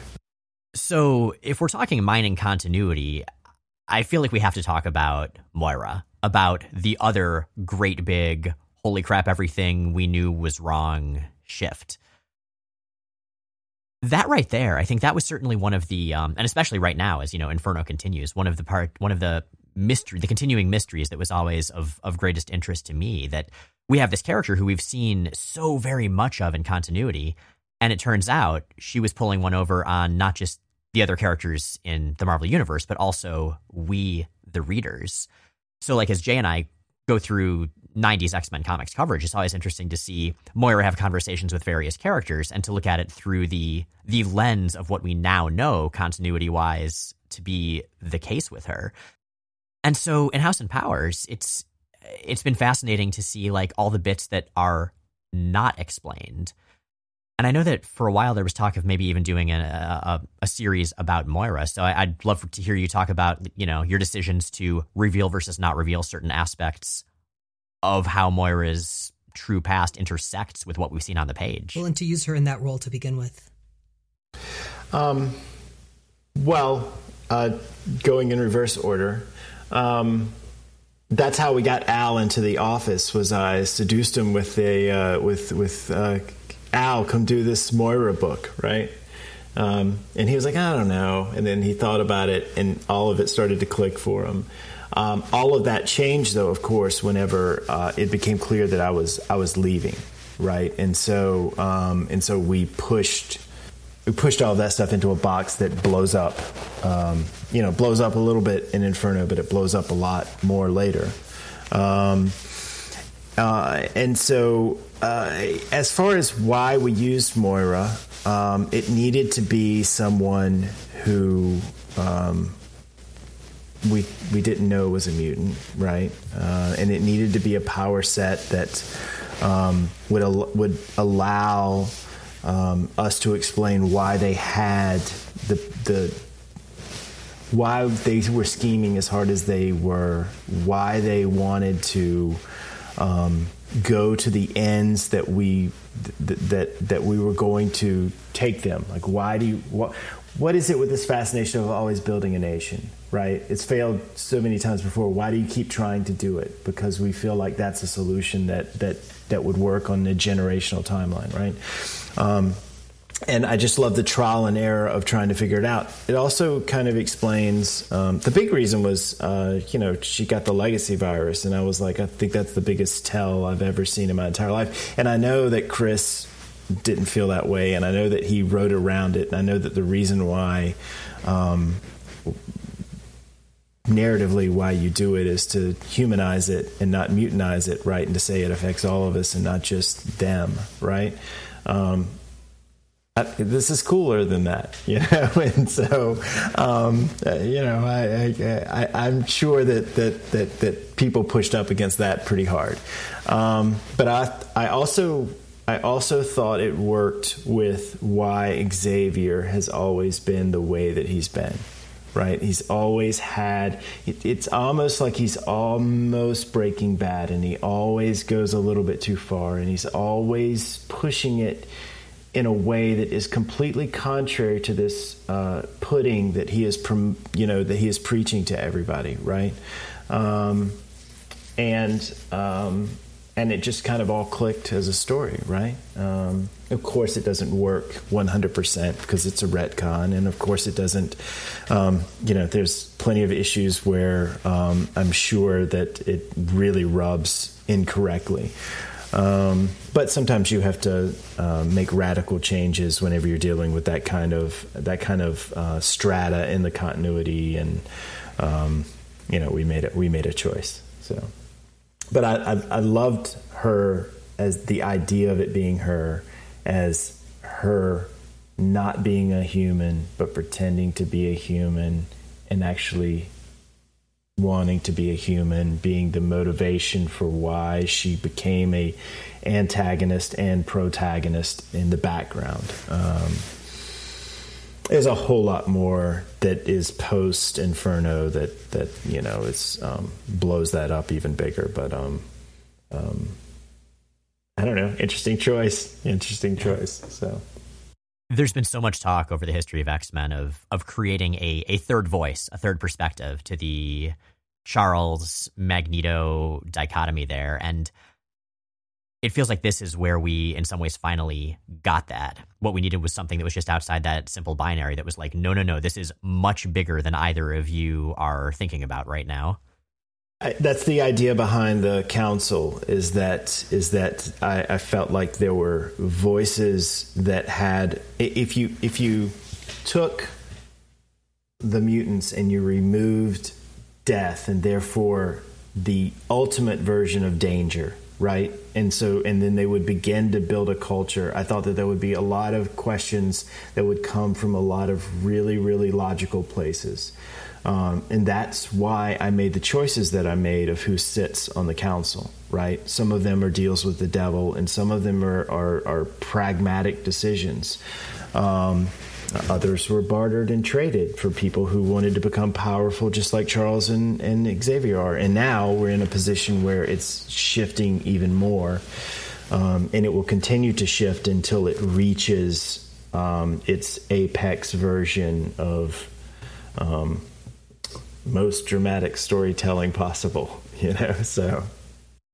So if we're talking the council and we're talking drama, I feel like we have to talk Sinister.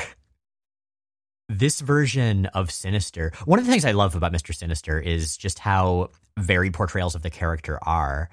And so seeing this version that is just this delightfully smugly wicked has been so enjoyable, but it's also very much a contrast to, say, the way the character was introduced. And I know Jay and I have often been curious, Is that a take on Sinister that you're pulling from a specific era, say Kieran Gillen's era, or a different one? Or is this just like the way Sinister is for you?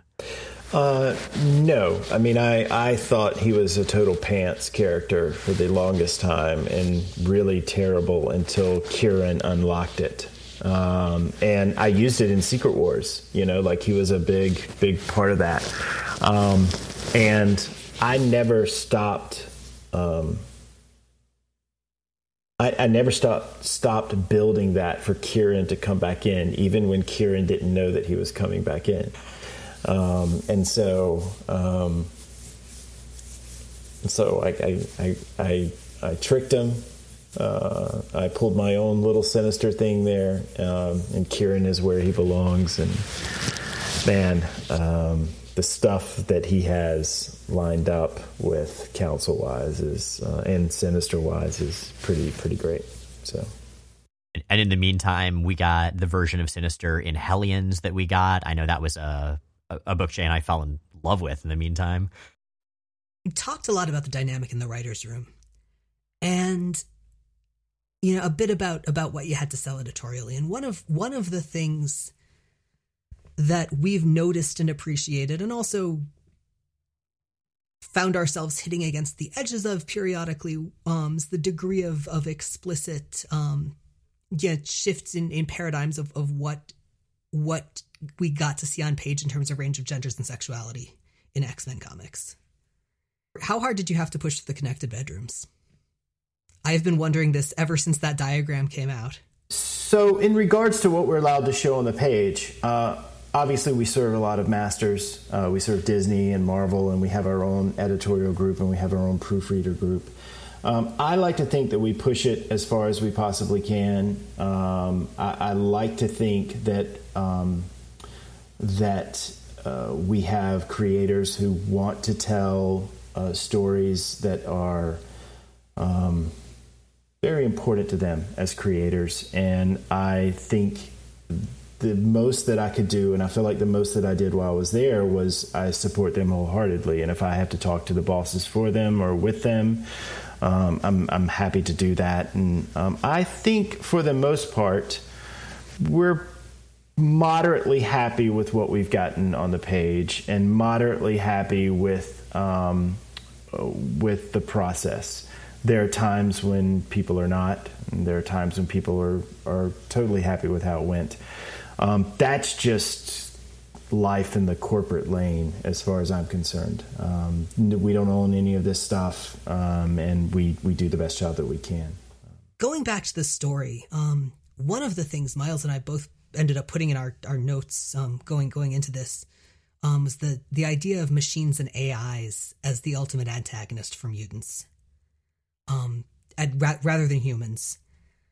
And I'd like to hear more about that, where that came from. But there's also a specific link to that I was wondering if you can speak to, and that's where danger falls into all of that. It's a great question. I can't get into it because it may have to do with some stories that we're going to tell and all of that kind of stuff. But specifically in regards to technology creep and the idea of human evolution, right, which is really what we're playing with here. We live in some amazing times. The kind of stuff that we're right on the cusp of being able to do in terms of designer genetics and man-machine interface and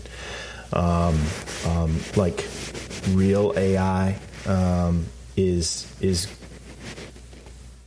going to radically change our lives. In fact, I talk to my kids about this all the time, about how your sons, your mother and I, back in our day, but we saw what I think are the two most pivotal events of the last 50 years. Lori and I lived through those, and one was the fall of the Berlin Wall, right, which was the birth of globalization in a very real way. And the other one was the internet, which was, a massive, massive destabilizing and, collectivizing kind of breakthrough that both of those things completely changed society, like across the world, right? Not just in the U.S., but across the world. And I told my kids, I was like, it's been crazy watching how human beings have changed because of those two things. Like the way that our perspectives have changed, the way that just everything about society has changed, and the way that the changes in society have changed us. But you guys, the stuff that you're going to see in your life, and that I'm probably going to see in mine and you're going to see in yours, are going to probably dwarf those two events. And I think it's cool to tell a story about that. And I think it's cool to tell a story about how what we've perceived as a binary state of humanity, which is us and them and humans and mutants, is possible for it to be completely dwarfed by this third thing that's always been ticking there in the back of the X-Men books. If you can remember when Grant kicked off their X-Men run, the big thing led off with a Sentinel event, right? And it's kind of a thing that has always shown up in the books, and I was just pushing it to what I think the logical place that society is going to go, because the idea was that this is a change that can last for years, if not longer.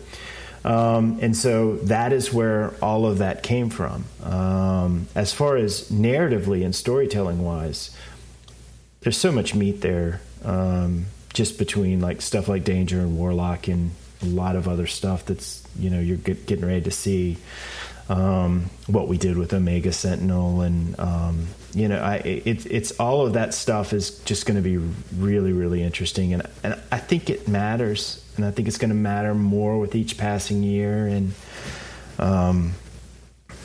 I think we're getting ready to enter into a period of time where the idea of binary society is getting ready to get completely annihilated in a fascinating way. And we're better than the X-Men to do those stories. So I was especially interested with the ways that you redefined the relationship of the Technarchy and the Phalanx.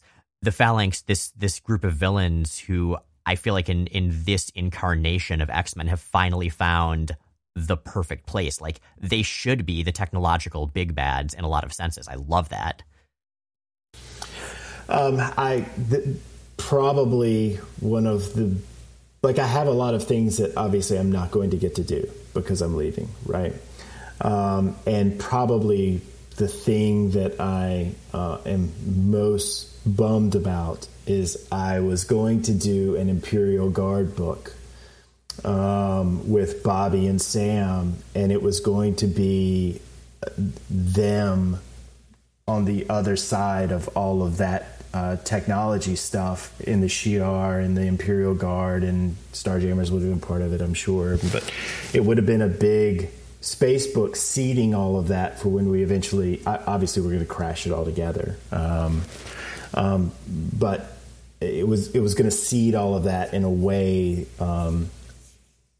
in a pretty intense way. It was so I am bummed about that. That's one of the things, because I clearly set them up to do all of that when I did those 4 issues of New Mutants, right? Like, that was clearly where we were going to go with all of that. So I have a couple like that, a couple of things that I really, really was looking forward to doing that I'm just not going to get to do, but it's in great hands. So, are there any of those that you'd be able to talk about? Some of those other what might have beens?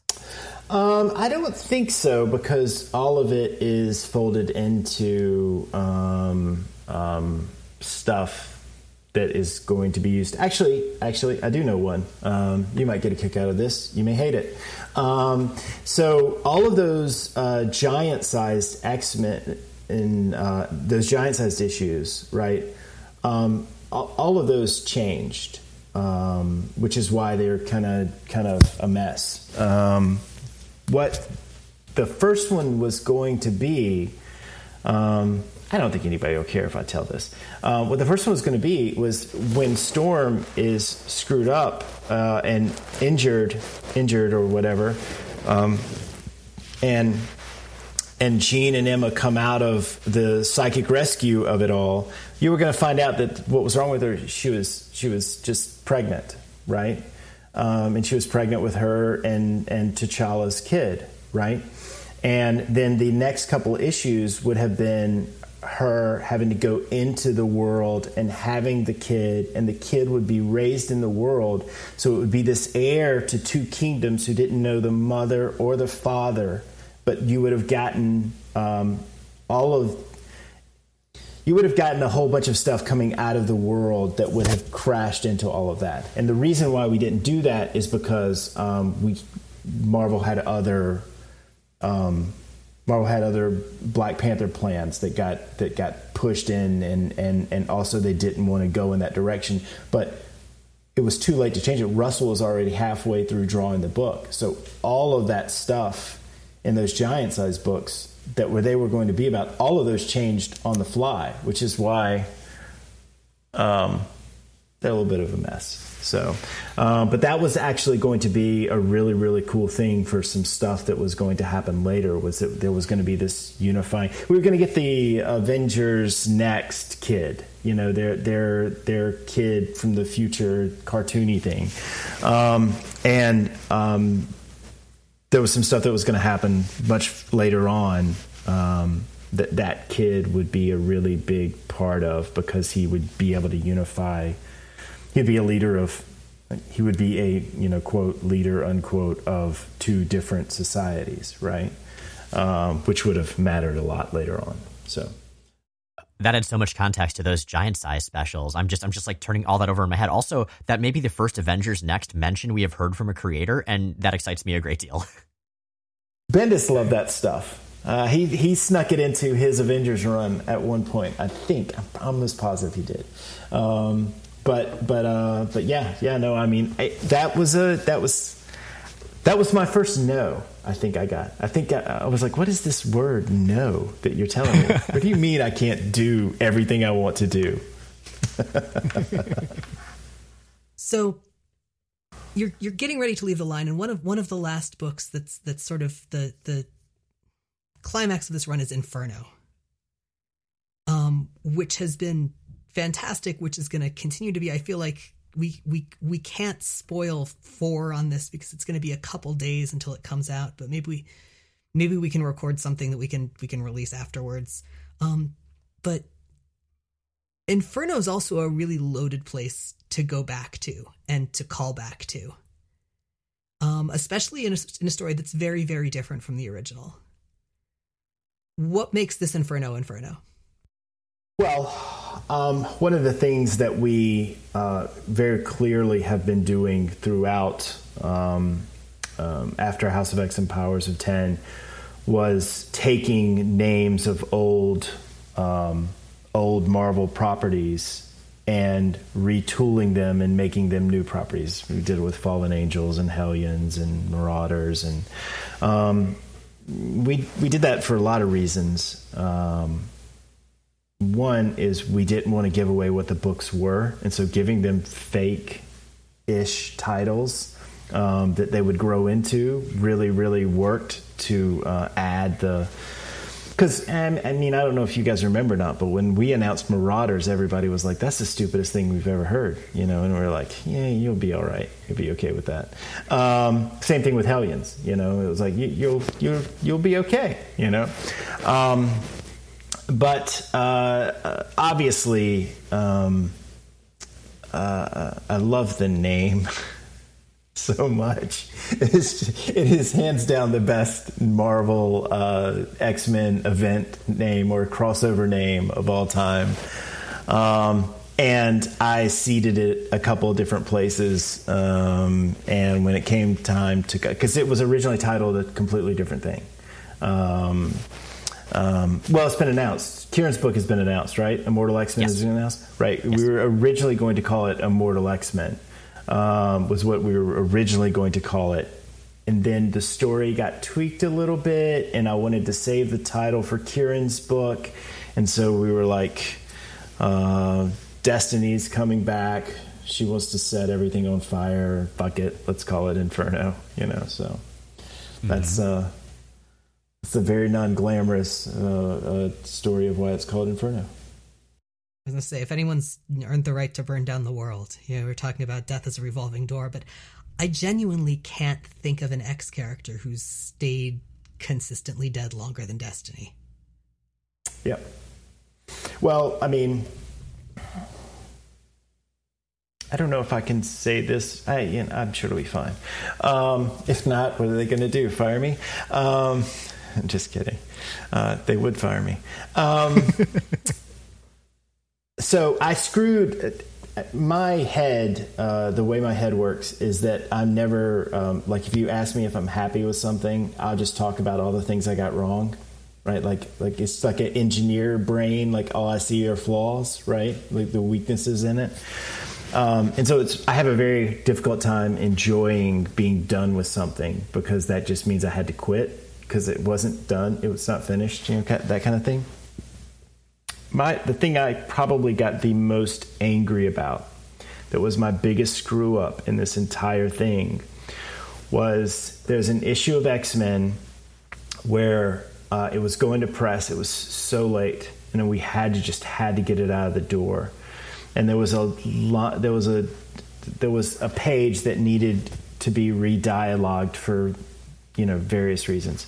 And so I rewrote some dialogue really, really quickly. And one of the lines that I rewrote in the dialogue was Havoc saying something like, Petra and Sway are back on Earth. They went back through the gateway and they're back on Earth. Petra and Sway are dead, right? Like they exist only in Vulcan's mind. And so he was supposed to be imagining them the whole time. Like all of the scenes that you see Petra and Sway in, that's just him imagining it. But then I had Havoc say the line, so I fucked that whole thing up. Like I was so angry after it went to press, and I was like, wait a minute, God damn it, I cannot believe I just fucked that up, because obviously I was going to do a bunch of Vulcan stuff where. Anyway, the point is that all the X-Men that died before Cerebro became Cerebro are dead. Like there's nothing to stick in the body, right? And so we shouldn't have Thunderbird back, and we shouldn't have Petra, and we shouldn't have Sway, right? And those are the three big ones. And then Petra and Sway, sadly, were going to exist only in Vulcan's head, and then we had a way to bring Thunderbird back. And so. Like that sucks. that's like my worst. The worst thing of my entire time on the books is that I screwed that up. And that's just kind of how my head kind of works. But I don't know, what else were we talking about? Let's see. We'd been talking about Destiny being the character who was dead for the longest. Right. Destiny being dead longer than everybody else. All right, so. I'm thinking in publication time rather than continuity time there. Sure, but like, that's an awesome character, and that's a character that, as soon as I knew what we were doing with Moira, I knew that I was going to bring Destiny back like the way that I did, because it makes sense that she would have caught her in one of the timelines, right? But that character is so good. One, the design is immaculate. Like that is that is such an amazing design. And two, the character actually lived on because they were so important. They did the Books of Destiny and all of that kind of stuff. So the character's reach was felt beyond even after she died. And it was the first character that I wanted. I'm going to have this character back, right? And so I'm so happy that she's back. What a power couple those two are, good stuff coming up there. So. And I mean, I don't know if this was intentional at all, but I know what Jay and I were reminded so much of with really Mystique's role in Inferno and in the X-Line leading up to Inferno was something that came in right before your Secret Wars, which was Mystique at the end of Wolverines, who basically kind of did burn down the world because she couldn't get Destiny back. And this is just such a wonderful echo of that. Like, I realize that was a somewhat obscure series that probably not a ton of people have read, but it's just such a beautiful continuity juxtaposition for those who have. Yeah. I mean, I think her motivation is very easy for people to understand. It's why people forget that she's such a bad guy, is because the motivation is so pure. It's the same thing with Doctor Doom. It's why you can get away with presenting Doctor Doom as noble and all of that kind of stuff, because the motivation is easily understandable. Look, that's the beauty of Marvel Comics. That they're street level and in the real world, and therefore ultimately more relatable than the DC books, which doesn't matter to me. It's one of the reasons why I love the DC stuff. But I think you've seen in pop culture, just especially with how successful Marvel's been over the past 10 years, just how much people lock into those characters. So, and this is just another example of it. And so with Inferno, that's the end of your run with the X-Books. What has that looked like? Was this sort of how you envisioned moving on from the X-Books being? Has that changed? Oh, goodness, no. I've never not finished a story that I've started before, right? And so it's been really bizarre from that perspective. Saying that, it's become a communal story and it's going to be fine and all those guys are going to crush it. But for me, it's a very, very weird thing. And like I was telling you guys earlier, it's hard for me to look back on the last 3 years and not see things that we've failed to do or missed out on. But if I'm being fair to myself or fair to the other creators and everybody that works at Marvel, we had so many successes that it's impossible for it not for me not to look at it as a positive thing, right? We learned so much, just how you run that kind of line. The experiment of doing a weekly 12-issue book by one writer, which has not been done by either publisher, and what that does to the velocity of books and what you can launch out of it. Obviously, the shared, how much the fans got out of the interconnectedness of the books. It's what we did digitally was unreal. Which nobody knows about. Nobody sees any of that, right? Nobody sees what we've done in the trades, and our hardcovers have been ridiculously profitable.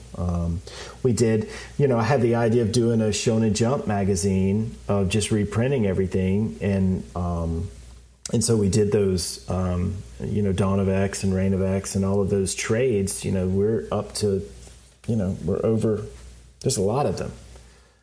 And I thought that they would fail because they would be too expensive because of the price point, but there are people who love to read them that way. And that has been a pretty smashing success. So, and then, on top of that, some creators really became much better creators. Some artists got elevated to, life-changing levels of popularity. All of that stuff is Jordan White and the rest of the X-Men editors learned, a very useful skill of a whole different way of doing all of this. And, Marvel made a little money, so it's all good. And for what it's worth, like, we're pretty deep in the X-Men world, and this era has been and continues to be just the most exciting time to be an X-Men fan, certainly of like my time in the fandom. Like, I may not have the I am 10 years old and there's a cartoon of this rabid child enthusiasm, but like as a reader, as a critic, this has been phenomenal. Yeah, it's definitely been a remarkable era to be both reading X-Men and watching the larger cultural conversations around it. Well, thank you, guys. Thank you so much for coming on and for your time. Where can folks look you up and find other stuff you've written? I've done a few books. You can find them online, probably at Amazon, evilamazon.com. You can find them on the Comixology app or Marvel Unlimited and all of that kind of stuff. I've done some books at Image. Obviously, you can get those various places. BarnesandNobles.com. At this point, the library is large enough that there's probably something in there that you haven't read. And if you have read all of it, my children thank you. My wife thanks you. It's out there. You'll be able to find it. Well, thank you again so much for being on the show. It's been a blast talking to you. We're incredibly excited to see Inferno wrap up in just a couple days and to see what you do next. Well, great, guys. Thank you. This was a lot of fun. And now, the 7th annual Super Doctor Astronaut Peter Corbeau Awards for Excellence at Excellence.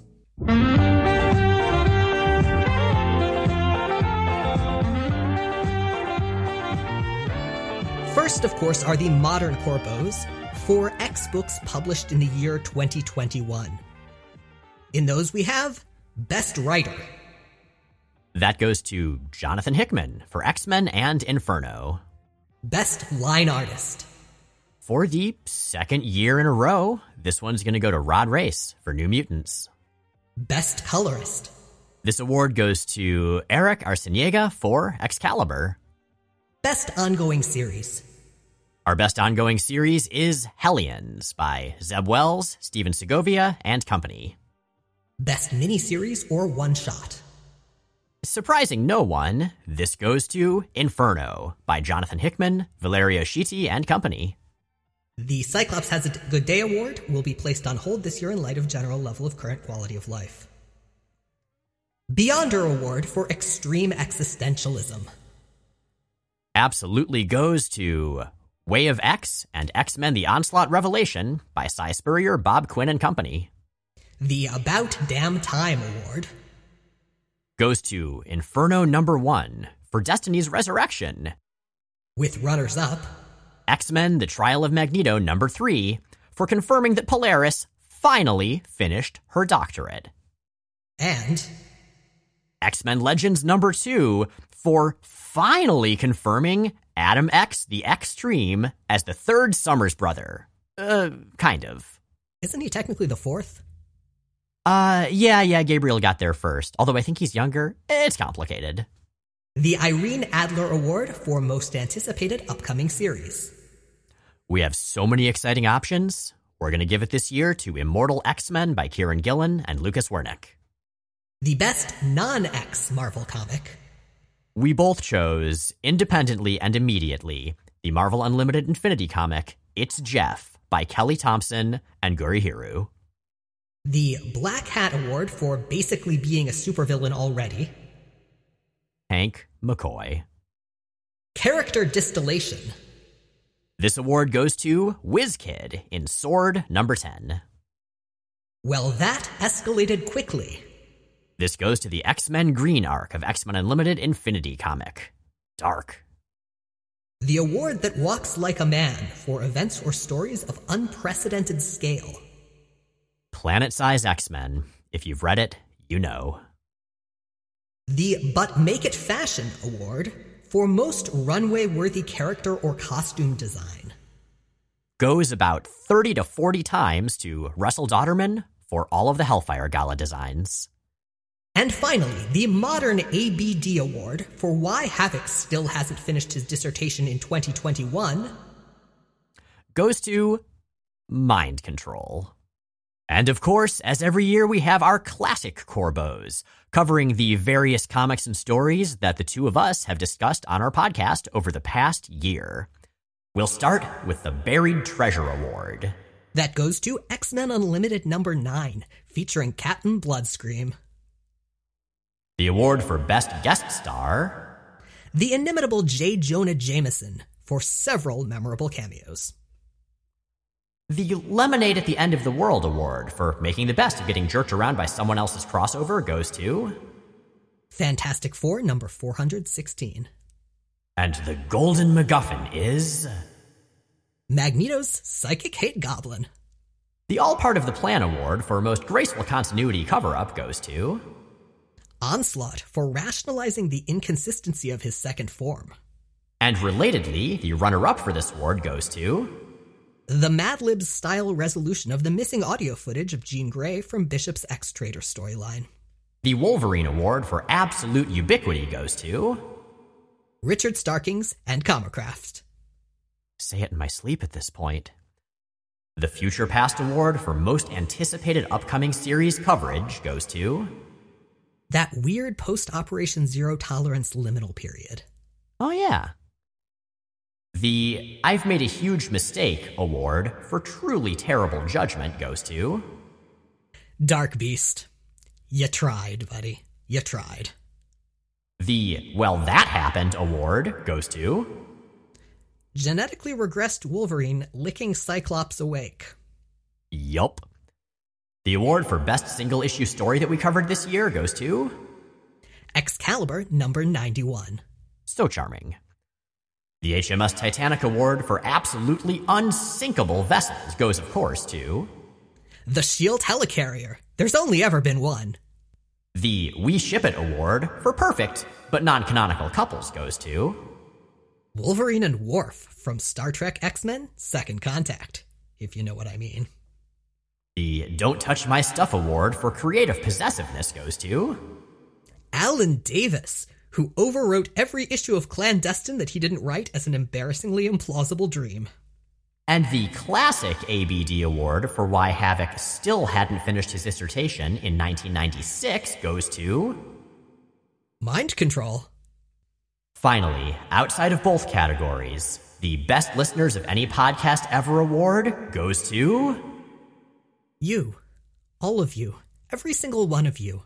'Cause you really are. For real. We love you all so much.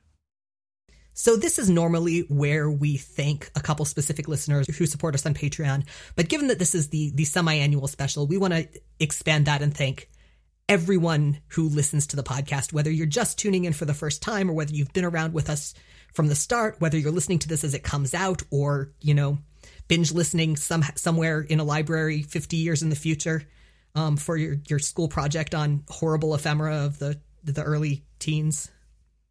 And thank you as well so much to those of you who are able to donate to the show to help us do what we do. We say that you're the ones who help us stay on the air and ad-free, and that is 100% accurate. We're so grateful. This isn't something you have to do, but you do, and it means so much. And you are the folks who make this possible, not only for yourselves, but for everyone else. You are very much part of the team that keeps us able to put this out, that keeps us from having to paywall anything ever, or, you know, be parts of networks or involve outside advertising. Like, you keep this independent, you keep this going, you keep this real. Thank you. We will never once tell you about Casper mattresses or Bombas, unless it counts that I just did. That was a reference. Doesn't count. Hostess fruit pies, on the other hand. Oh, they're great. Thanks also to the folks who joined us for this specific episode to help make our winter special as special as it could be. Hub and Lisa, thank you so much for telling us all about Howard the Duck and that swamp guy who, yeah, his nose really does kind of look like a dick, doesn't it? And Jonathan Hickman, who joined us to talk about the architecture of the last 3 years of X-Books. We also have a few people without whom this podcast would not exist at all. These are the amazing, amazing, amazing folks behind the curtain who create, you know, the armature and the structure of everything we do, who make it look good, who basically take it from two weirdos blabbering about the X-Men to a relatively polished podcast. Those, of course, are our amazing producer, Matt Hunter. And David Wynn, who draws unique art for every episode and has been doing so for so many years. Listeners, if you only ever check out our show in a podcast app, check out the website sometimes too. That stuff is amazing. Finally and foremost, thanks to our amazing spouses, T and Anna, who are fundamental parts of everything we do here and elsewhere. For real. And with that, Jay and Miles Explain the X-Men is recorded in Forest Hills, New York and Portland, Oregon, and produced by Matt Hunter, who also arranged our theme music. You can find more of Matt's work at moon-talk.bandcamp.com. new episodes come out most Sundays on Apple Podcasts, Stitcher, Google Podcasts, Spotify, and at explainthexmen.com. Check out explainthexmen.com for visual companions to every episode and original illustrations by David Wynn. If you'd like to help us stay on the air and ad-free, check out the Patreon link at the top of explainthexmen.com. And please, rate and review us on your platform of choice. In 2 weeks, we'll be striking out once again. Secure in the knowledge that Onslaught is truly, finally over. We hope. Aw, geez.